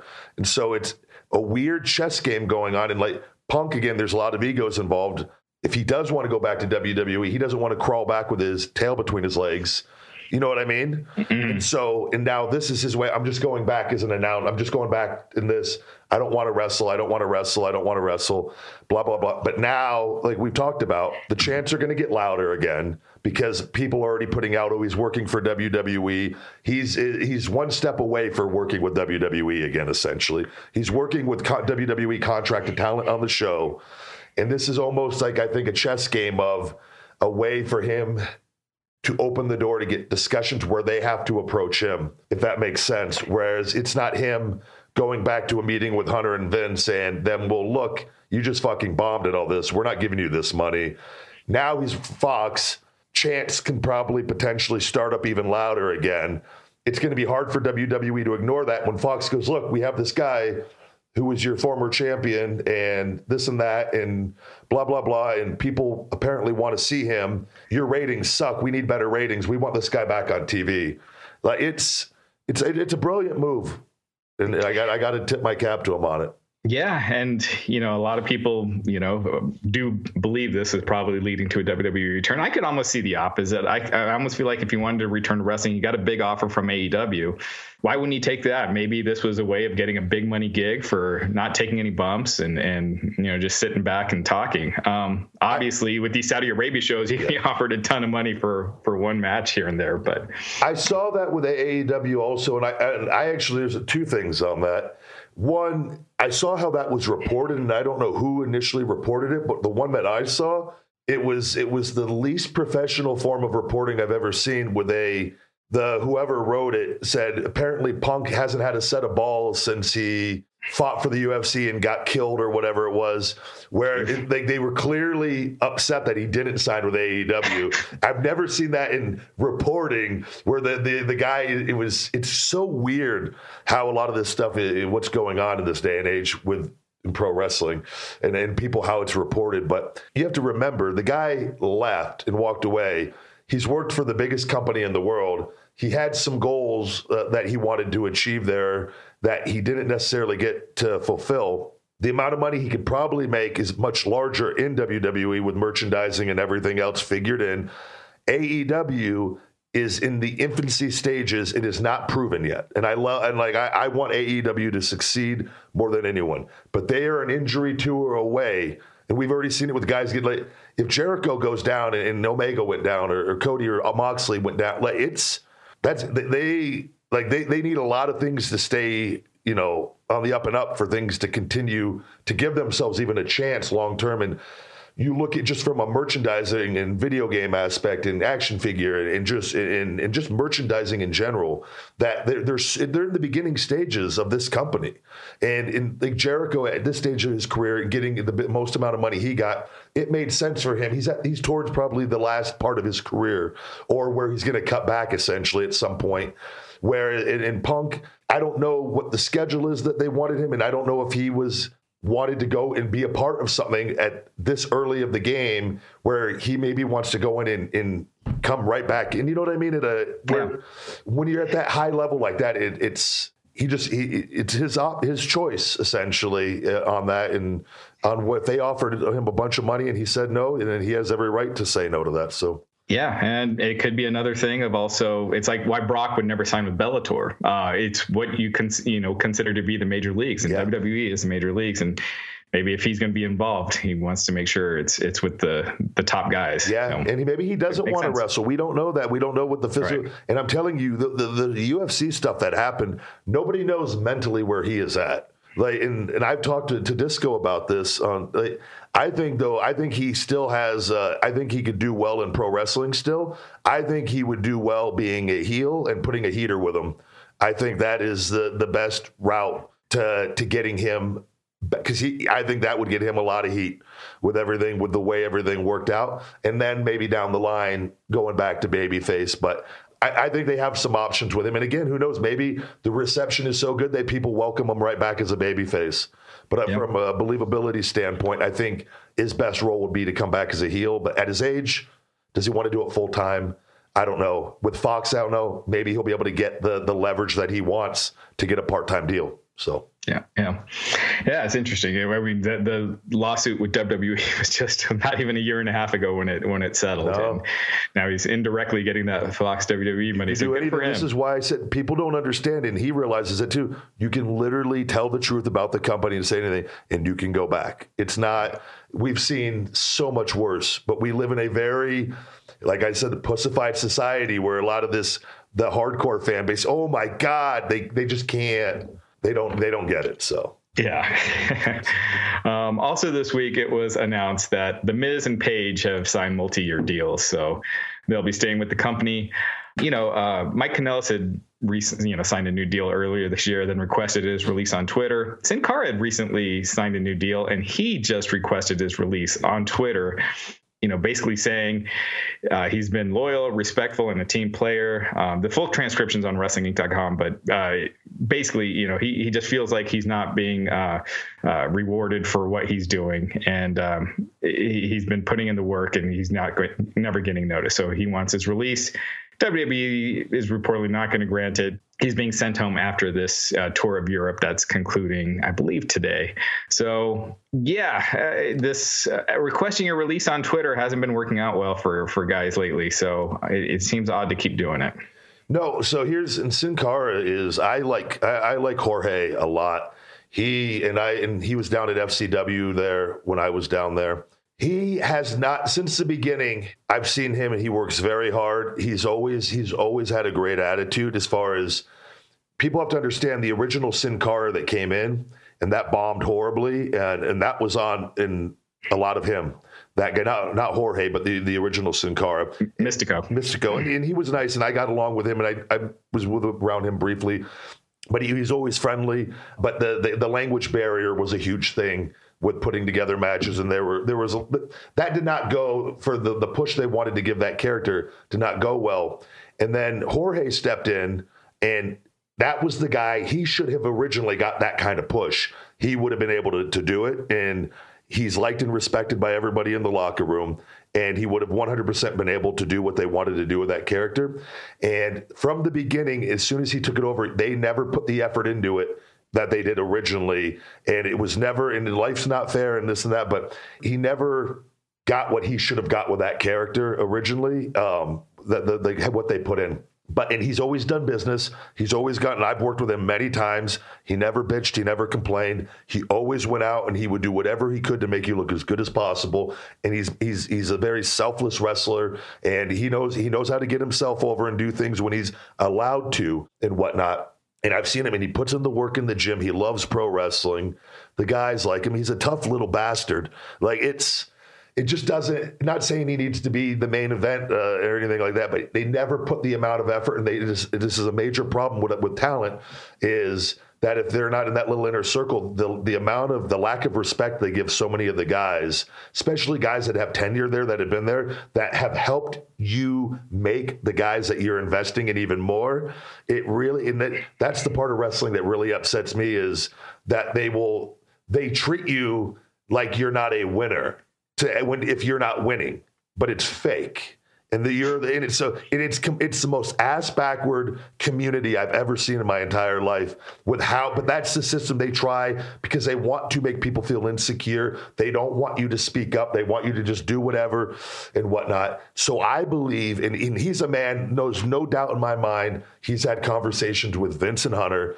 For him if he's going on social media and doing it, that was just his way of saying, fuck you to you guys. You're not listening. I'm just going to put it out in the public. Now you're going to acknowledge it in some way, shape, or form. And he gets to go home. So it's because he's not the kind of guy that's going to sit around and bitch and cry in the locker room. He'll just go fucking talk to him himself. I know him well enough to say that it's for him to go on social media. It's not a Jordan Miles situation or something looking for attention or anything like that. Now, do you think by WWE responding by sending these guys home, and they can't stop their contract because WWE is sending them home, so they can't freeze it like they can with an injury.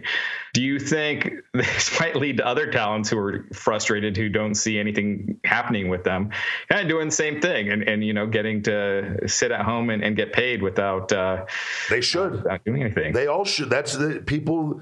This company has walked all over pro wrestlers for so long. I'm telling you, it's the power now having another company and having other options or more than one company.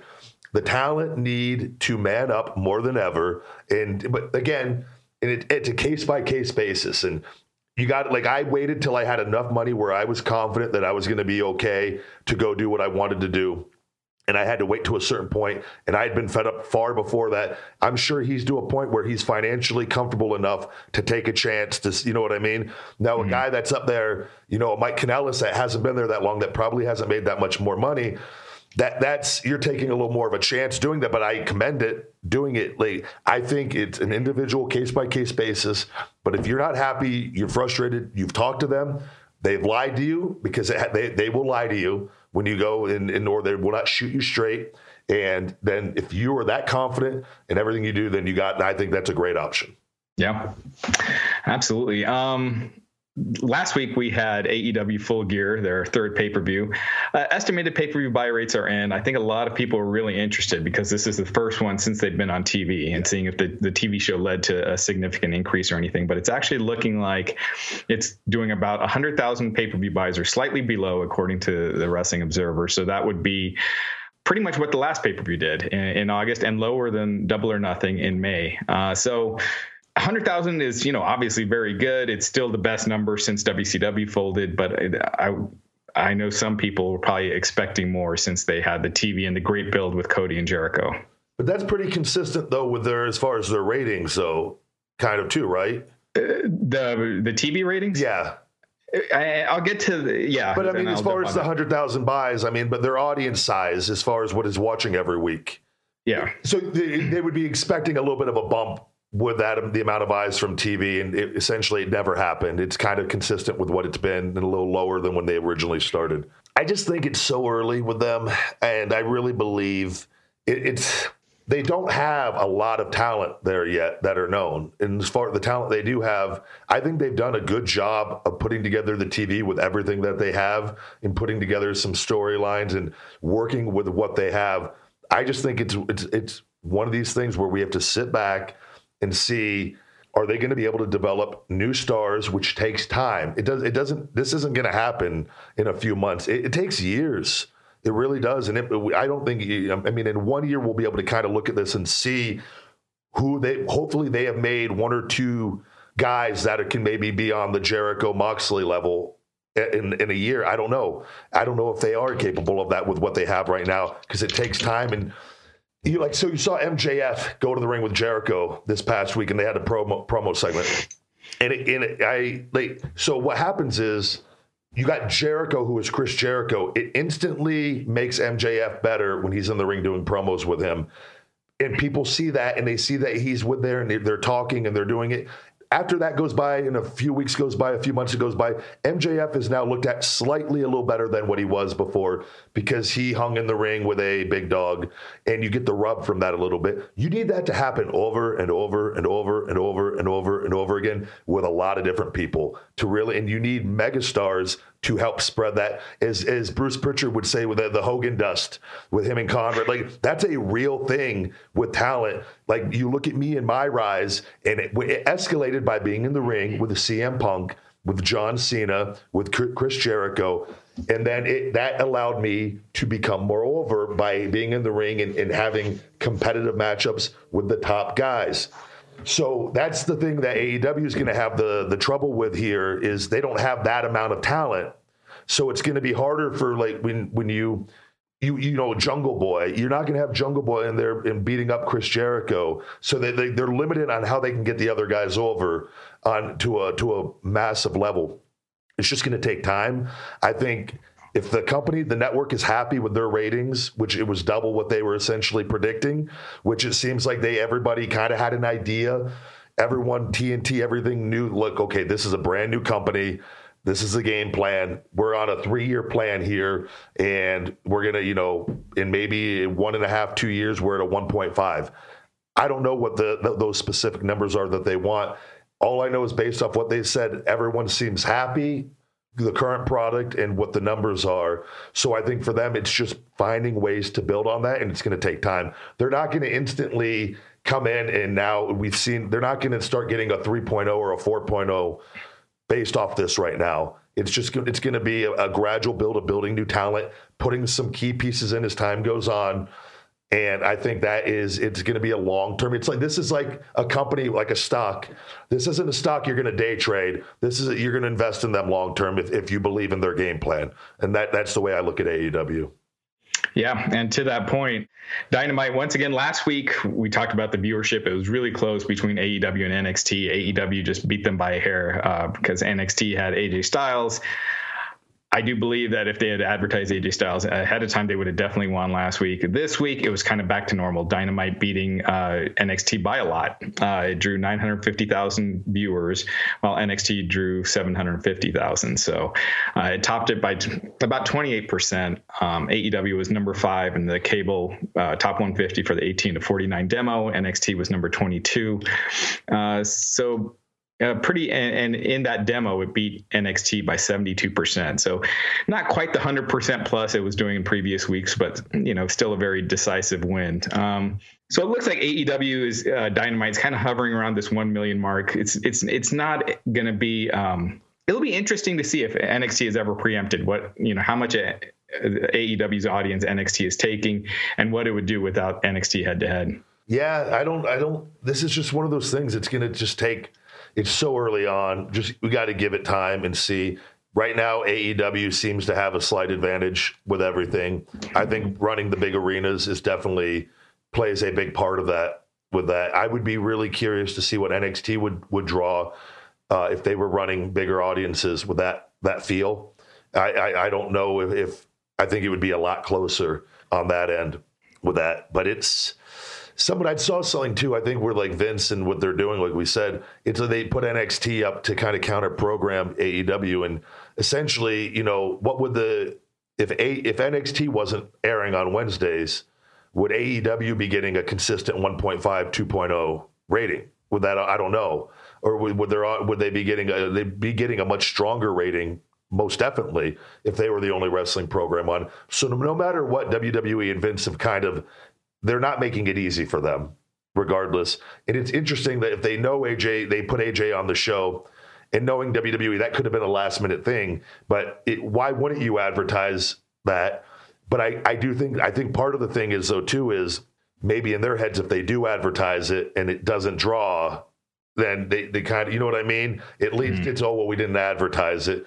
And it's just a game where it's like, this is what we're doing. We can just kind of, what are you going to do when we put Roman on here? And then we do advertise. I don't know. So we just got to wait and see. But right now, I think AEW just has to keep focusing on what they're doing. They're not trying, and they've said it time and time again. They're not trying to encode. They're not trying to be a reactionary wrestling company to what WWE is doing. They're focusing on what they're doing, the product they're putting out. And I think at the end of the day, that's all they can do. And WWE is not going to make it easy for them. Cody knows that. They all know that, and it's just try to be their best 1 week at a time. Yeah, and like Triple H just said, it's not a sprint, it's a marathon. So a lot of time to go. But AEW right now, the pay-per-view is the only area where they're really making money. Some international TV deals as well, as far as profit. So have they had any update on them because I know they have T-shirts and things of that nature. And there's been discussion, I think, of the video game eventually, right? Right. And then with action figures, do you know anything on that end on what they're doing as far as on merchandising end? Most of the shirts are like on Pro Wrestling Tees, things like that. The video game, they've been talking about doing an announcement before the end of the year. Okay. So, obviously that could be huge, assuming it all goes through. And that's kind of it. I haven't, heard anything else about action figures and stuff, but you would think, with the demo that they're hitting, they're doing pretty well with that demo. That's got to be coming, but it's also a slightly older audience. It's more teen to young adults as opposed to little kids. So there is that. Interested aspect. On that though is from a company like you said, because I'm sure they've burned through a lot of cash from the beginning of it. It's not cheap running a pro wrestling company, and that's where WWE. If you look at how WWE makes all their money on the talent, it is through all the merchandising and all the other back end stuff. That you would think that in Tony and them, that having access to that information and knowledge, and pro wrestling has historically never really made a lot of money. Yeah, with the expenses and everything. And Vince was smart enough to realize that you can put all that out there and you make all the money on all the other stuff. So that to me is where I'm hope AEW expands, because there is going to come a point where if they're just burning money, how long do they let that go on for? And that was always Impact and things of that nature. No matter how good the numbers got, they never fully, and they had some action figure, they had some stuff, they never fully capitalized on that end. Nobody's been able to do that, unlike Vince. So yeah. And you kind of look at the pay-per-view numbers, right? Doing it, let's say if they're doing 100,000 each pay-per-view, they're doing 4 pay-per-views a year. That's a total of $5 million per pay-per-view. They get about half, so that's $2.5 million. So that's $10 million a year that they're making off a pay-per-view. Yeah.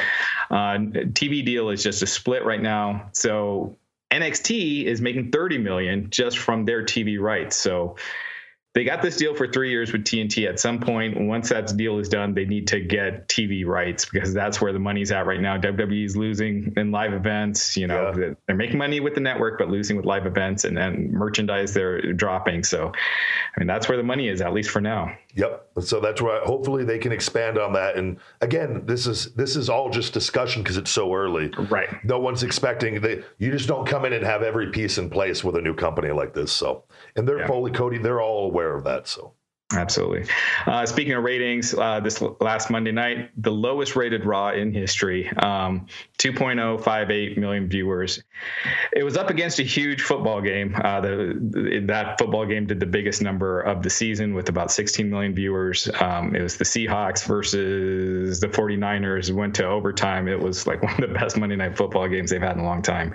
But show started off strong, 2.4 million viewers, dropped to 1.753 in the final hour. That final hour is the lowest ever. And I'm sorry, the 2.058 million viewers that it did was the lowest non-holiday number. They did 2 numbers before that were lower. One was New Year's Eve, one was Christmas last year.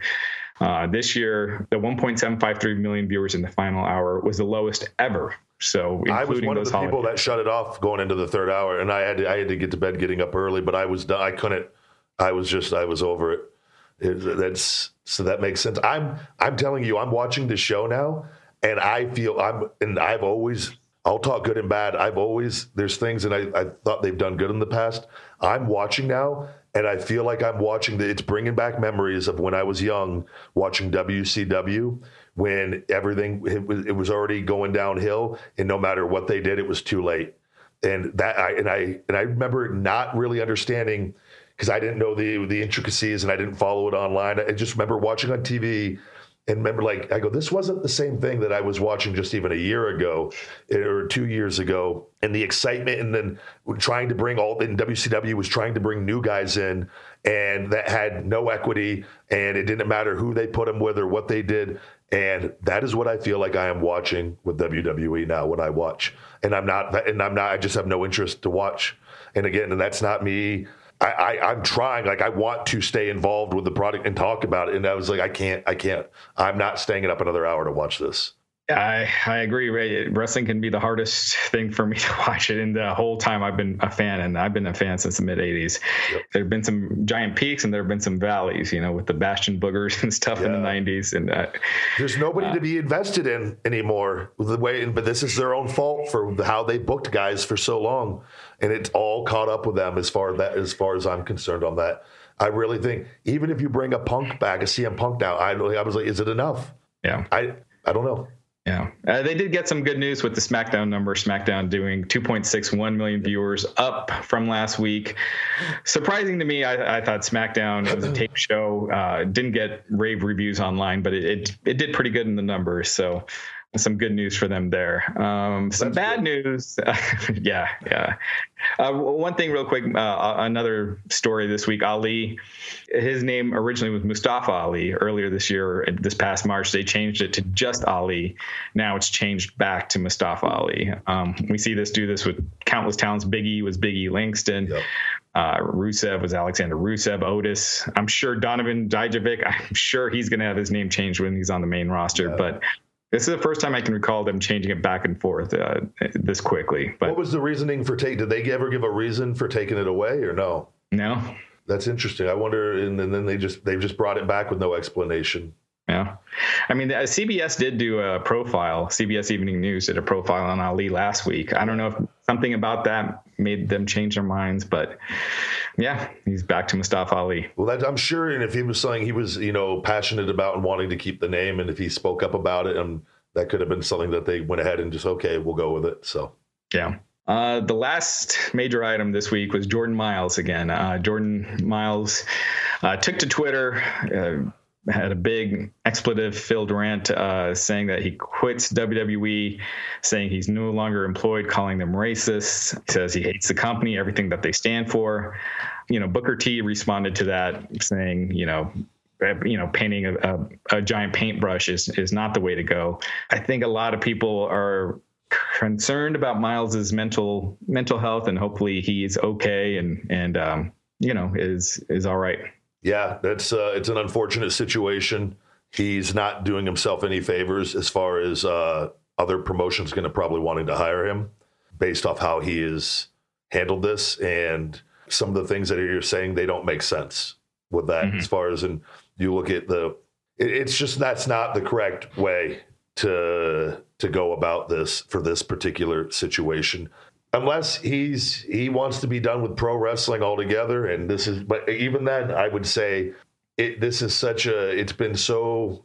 I think it just comes off ridiculous, quite frankly, the whole thing with everything. And I've worked there, and you have other people, knowing how things work there in that company, and how things can get through the cracks at times, and how unorganized it can be at different times and whatnot. I just don't. I wish him the best and everything. I just think you got to be careful when you start like paintbrushing everything in one, categorizing the company as a whole, because that's not the case as a whole and whatnot. If he thinks that Vince has certain opinions, or Hunter, again, you ideally would want to handle that within the company and whatnot. So, and I don't know all the details of everything of that outside of what we talked about before, but clearly, there seems to be something else going on for him to want to act out on social media like that. And it's just kind of, it's not, no good's going to come from it, handling it the way that what has been seen. Yeah. And his Twitter account was deleted for a little bit. Now it's back. He changed his profile to ACH is super. So yeah, we'll see. WWE isn't exactly granting a bunch of releases right now, but if they, maybe if they believe, yeah, well, they're not personal issues or something. Yeah, they're not gonna. That's not one they're gonna hold on to, in my opinion. There's not. It's, and I think he's gonna be. There's gonna be the issue of who's gonna pick him up. I don't know right now with the acting like that. So, but hopefully, like you said, everything's all right from a mental standpoint, and if not, hopefully, he gets the help that he needs. So. Absolutely. Well, that was a lot of stuff that we covered. Thanks again for having me on. Always. Raj, anything you want to go ahead to plug to wrap up this week? Yeah, check out WrestlingInc.com. We have a bunch of exclusive interviews from StarCast this past weekend, a one-on-one with Orange Cassidy and a bunch of other people, Tito Ortiz, Alberto Del Rio. Next week, we got an interview with Tony Khan, a one-on-one that we'll have on WrestlingInc.com. So keep checking out WrestlingInc.com. Good deal, Raj. Well, thank you very much. And guys, we will be right back after these messages. Baseball season is in full swing, and placing a wager on baseball has never been more exciting than with BetOnline.ag. This week, I'm not watching any of the game, guys, because you know the big guy Ryback doesn't watch much sports, to be quite honest. But I'm not against it at all. And if you love sports and you love betting, betonline.ag is your place, because now you can save an extra 50% added onto your sports betting bankroll when you go to clnsmedia.com/Ryback and use code CLNS50. The best part is the bonus will be added onto your balance within seconds. Again, support our podcast by going to clnsmedia.com/Ryback and use code CLNS50. A minimum deposit of $25 is required to qualify for the bonus, and please see BetOnline's general rules for additional terms and conditions regarding bonuses. BetOnline.ag, your one-stop shop for online betting. Hey, what's going on, guys? It's the big guy Ryback, and I want to talk to you about Fuel Meals, my personal meal prep service I've been using for years. Meal prep at your doorstep. Fuel Meals at fuelmeals.com has something for everybody. An easy way to eat healthy in this fast-paced life we are all living. Whenever I'm in a pinch, I go to my Fuel Meals, and I love it. I love to eat real food, but the fact is I can't cook for every single meal of the day. So Fuel Meals come in handy for me when I need it most, and I think it could help you too. Tell them the big guy sent you and use discount code THEBIGGUY to save 15%. FuelMeals.com. Feed me more. All right, we're back. Big thank you to Disco Inferno, Glenn Gilbertti, for coming on this week, actually coming down here, man. And what a great guy. And I really enjoyed getting to have a little conversation with him. And you guys check out him on the Keeping It 100 podcast, and also along there with Vince Russo. It's he has a good wrestling mind, and I enjoy talking to him. I enjoy hearing his opinions on different things going on involved with pro wrestling. Hopefully you guys enjoy that as well. Big thank you to Raj Giri, as always, with Wrestling Inc., the Wrestling Report. And give that a follow and check that out, guys, as well, please. We got this week on Ryback TV. It's youtube.com/Ryback TV. On Feed Me More Fitness, Rebuilding Ryback. I actually get to go train with Nick Best from the Strongest Men in History, and he lives about 12 minutes down the road from me, and it was an intense workout. He helped me, corrected my deadlift form instantly. I was having an issue with my hips, which is always throughout my life put a lot of strain on my back, and one little fix, and I haven't pulled a lot of weight in quite some time with my back. And I just started, like I said, doing deadlifts. I think it's been like 5 or 6 weeks of going, maybe not even that, of going really light. And I think the most that I even went up to was 315 or around that, and not just playing it safe, because I didn't want to do anything to put extra strain on my back, feeling so good. And I think we pulled 530 easy yesterday there, and then we went up to 590 in my form. It kind of broke down, but we went to rack pulls, and I think I went up to 690, and I went to attempt it, and I couldn't get it because my form had broke down, and I wasn't using my hips once again. And we made a correction and easily pulled it for 5, and which then the weight did not feel heavy, as far as I felt like I could pull that from the ground if I can get my hips to fire the way that I need to, which is going to come from repetitions and doing this properly over time. But it was an intense workout. Leg presses with well over 1,000 pounds, and there's some major weight being thrown around. Dumbbell shrugs with 150-pound dumbbells for sets of 50. I left there, my hands were swollen yesterday, and in a good way, like from holding weight that I haven't held in a long time, and leaving and having zero back pain. That was the whole time. He goes, "How's your back?" I go, "No pain," and helping me do these different core exercises. And I can't thank Nick enough for taking the time to work with me and just being a part of this, and Justin also, his workout partner, for being involved, and hopefully be able to go out there and train with him, not even on camera, just to be around in that kind of environment. I really think is and build an indestructible core, because we did some really, really, really cool stuff out there. that you guys are going to be able to see on the Feed Me More fitness video that is available this week. And Nick will also be a guest coming up here on Conversation with the Big Guy Ryback. And so tune into that. That should be coming up here the next week. We'll get that done this week, and then that'll be the following week for the following week's show. But thank you very much to Nick Best. I'd like to say thank you to CLNS Media, Wiretap Radio, guys, as always. I'm going to go ahead and thank our sponsors, as always. Real Good Foods, realgoodfoods.com. You can save 15% with discount code Ryback. They have the cauliflower pizzas, the keto pizzas, enchiladas, breakfast sandwiches, poppers. Guys, they have a tremendous menu for people on low-carb diets, or just if it's just healthier options with food that tastes great. Check them out. They are one of the big sponsors. They help pay the bills, as they say on this show. Fuel Meals, fuelmeals.com. Save 15% with discount code The Big Guy.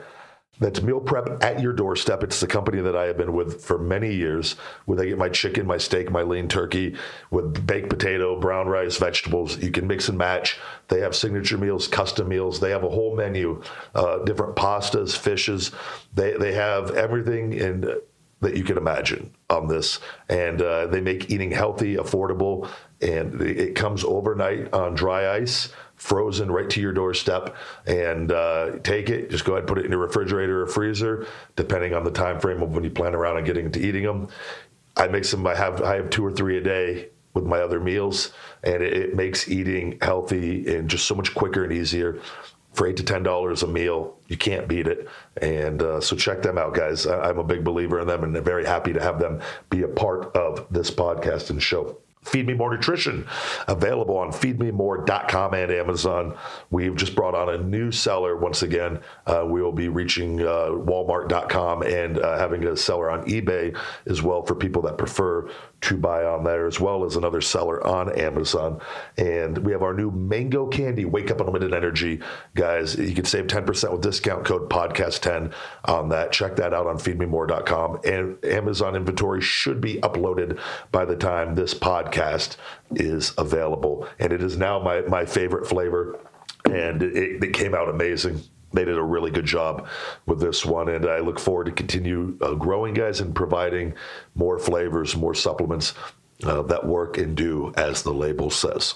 BioAccelerator, big thank you to them, as always, for playing a huge part in my recovery here. If you guys are in pain and you don't want to necessarily go the surgical route, or if you have tried stem cells in the United States and we're not necessarily happy, as they are not allowed to use nearly as many stem cells as they are with BioAccelerator over in Medellin, Colombia. Check them out, guys. I'm going to go ahead and give you their information here. It's www.stemcells.bioaccelerator.com/Ryback-Reeves. That's www.stemcells.bioaccelerator.com/Ryback-Reeves. Iowa Hawks fan David Truitt on my Instagram. You can give him a follow, or BioAccelerator on Instagram, and reach out to them if you don't want to go to the website here, guys. They can give you the information that you need for your particular situation or somebody that you know. But this regenerative medicine works.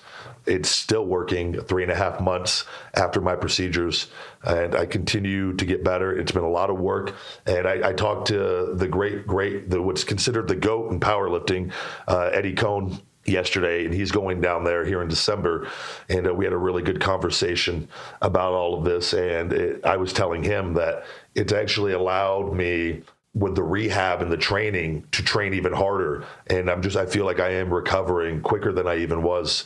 And I always recovered well, in all fairness, but I feel like there has been an escalation in that, and how hard I'm actually pushing myself and how quick I'm actually bouncing back with the amount of physical work that I'm doing. And when I actually do take days off, like I did when I did my 48-hour fast earlier this week, no weights, no cardio, nothing. And my body felt so good by the end of that fast. And any of the soreness that I'd had from pushing myself was completely gone. So, and I really, really believe this is playing a part in my recovery. So give them a check them out, and see if they could offer something for you, or give you some information at the very least to possibly help someone that you know that is suffering from pain. All right. What are we going to talk about this week for the motivational thought of the week? I got my little trusty book of quotes here, a Forbes thought of the day. this week. And the quote is from Jacques Delisle. Jacques Delisle. Fate chooses our relatives. We choose our friends. I don't believe I've done this one before. If I have, for the hardcore listeners, damn it, Ryback, you've already said this quote. I apologize. Big dumb wrestler, can't remember. It's a book of quotes and I bounce around, guys. I should probably mark the ones that I use, but I also think I have a good memory, which at times I really do. But there are times where I could just completely botch this and redo a quote, which hopefully I speak very similarly how I did originally if I did. But fate chooses our relatives. We choose our friends. I'm looking to make sure if I want to do this one. Yeah, I do. I want to stay on this one. Fate chooses our relatives. We choose our friends. What does that mean? Well, the family we are born into is fate. It is not our choice.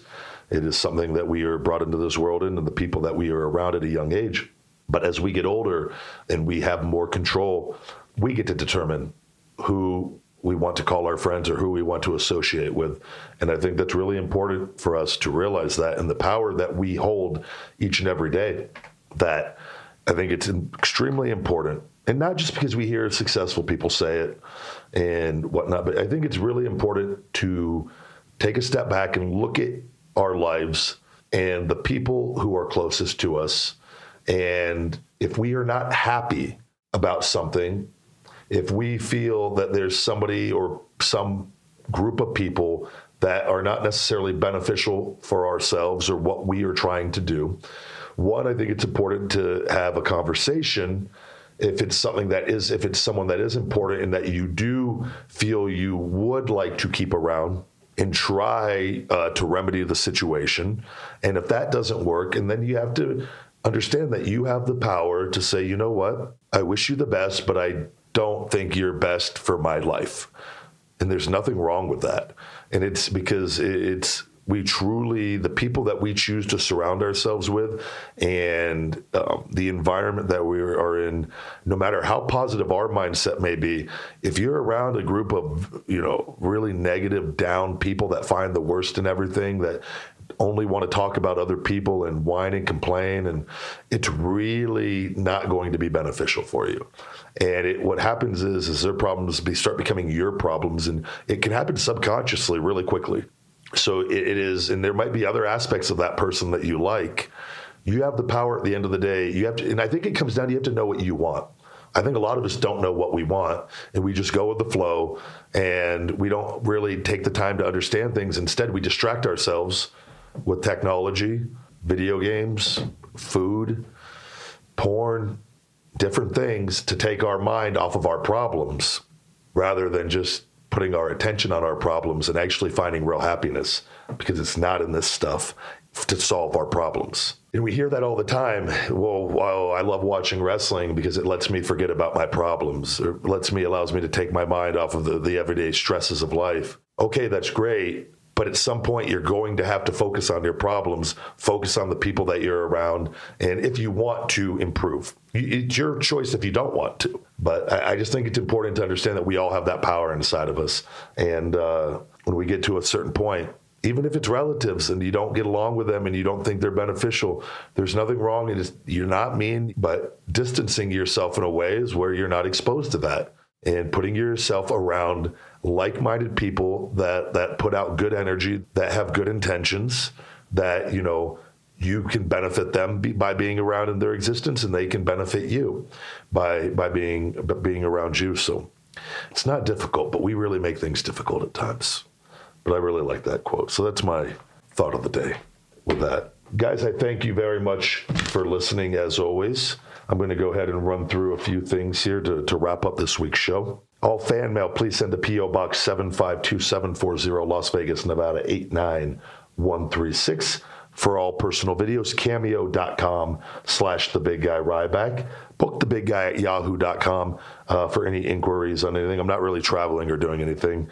If you have any podcast requests for different things or interviews, please reach out to Book the Big Guy at yahoo.com. youtube.com. Ryback TV. I believe we are approaching 150,000 subscribers. Thank you guys very much for that. That's youtube.com/Ryback TV. My motivational book, Wake Up, It's Feeding Time, available on Amazon in paperback, Audible, and Kindle formats, and signed copies are available on feedmemore.com. Follow me on social media. I am the Big Guy Ryback 22 on Instagram. Feed Me More Nutrition on Instagram. Conversation with the Big Guy Ryback on Instagram, Twitter at Ryback22, Facebook at Feed Me More Nutrition, and Snapchat Ryback247. Thank you guys very much for listening. How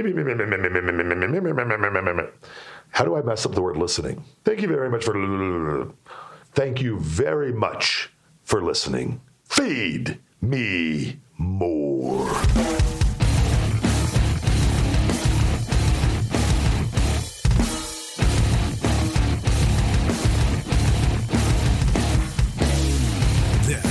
Conversation with the Big Guy Ryback. Subscribe, like, rate, comment,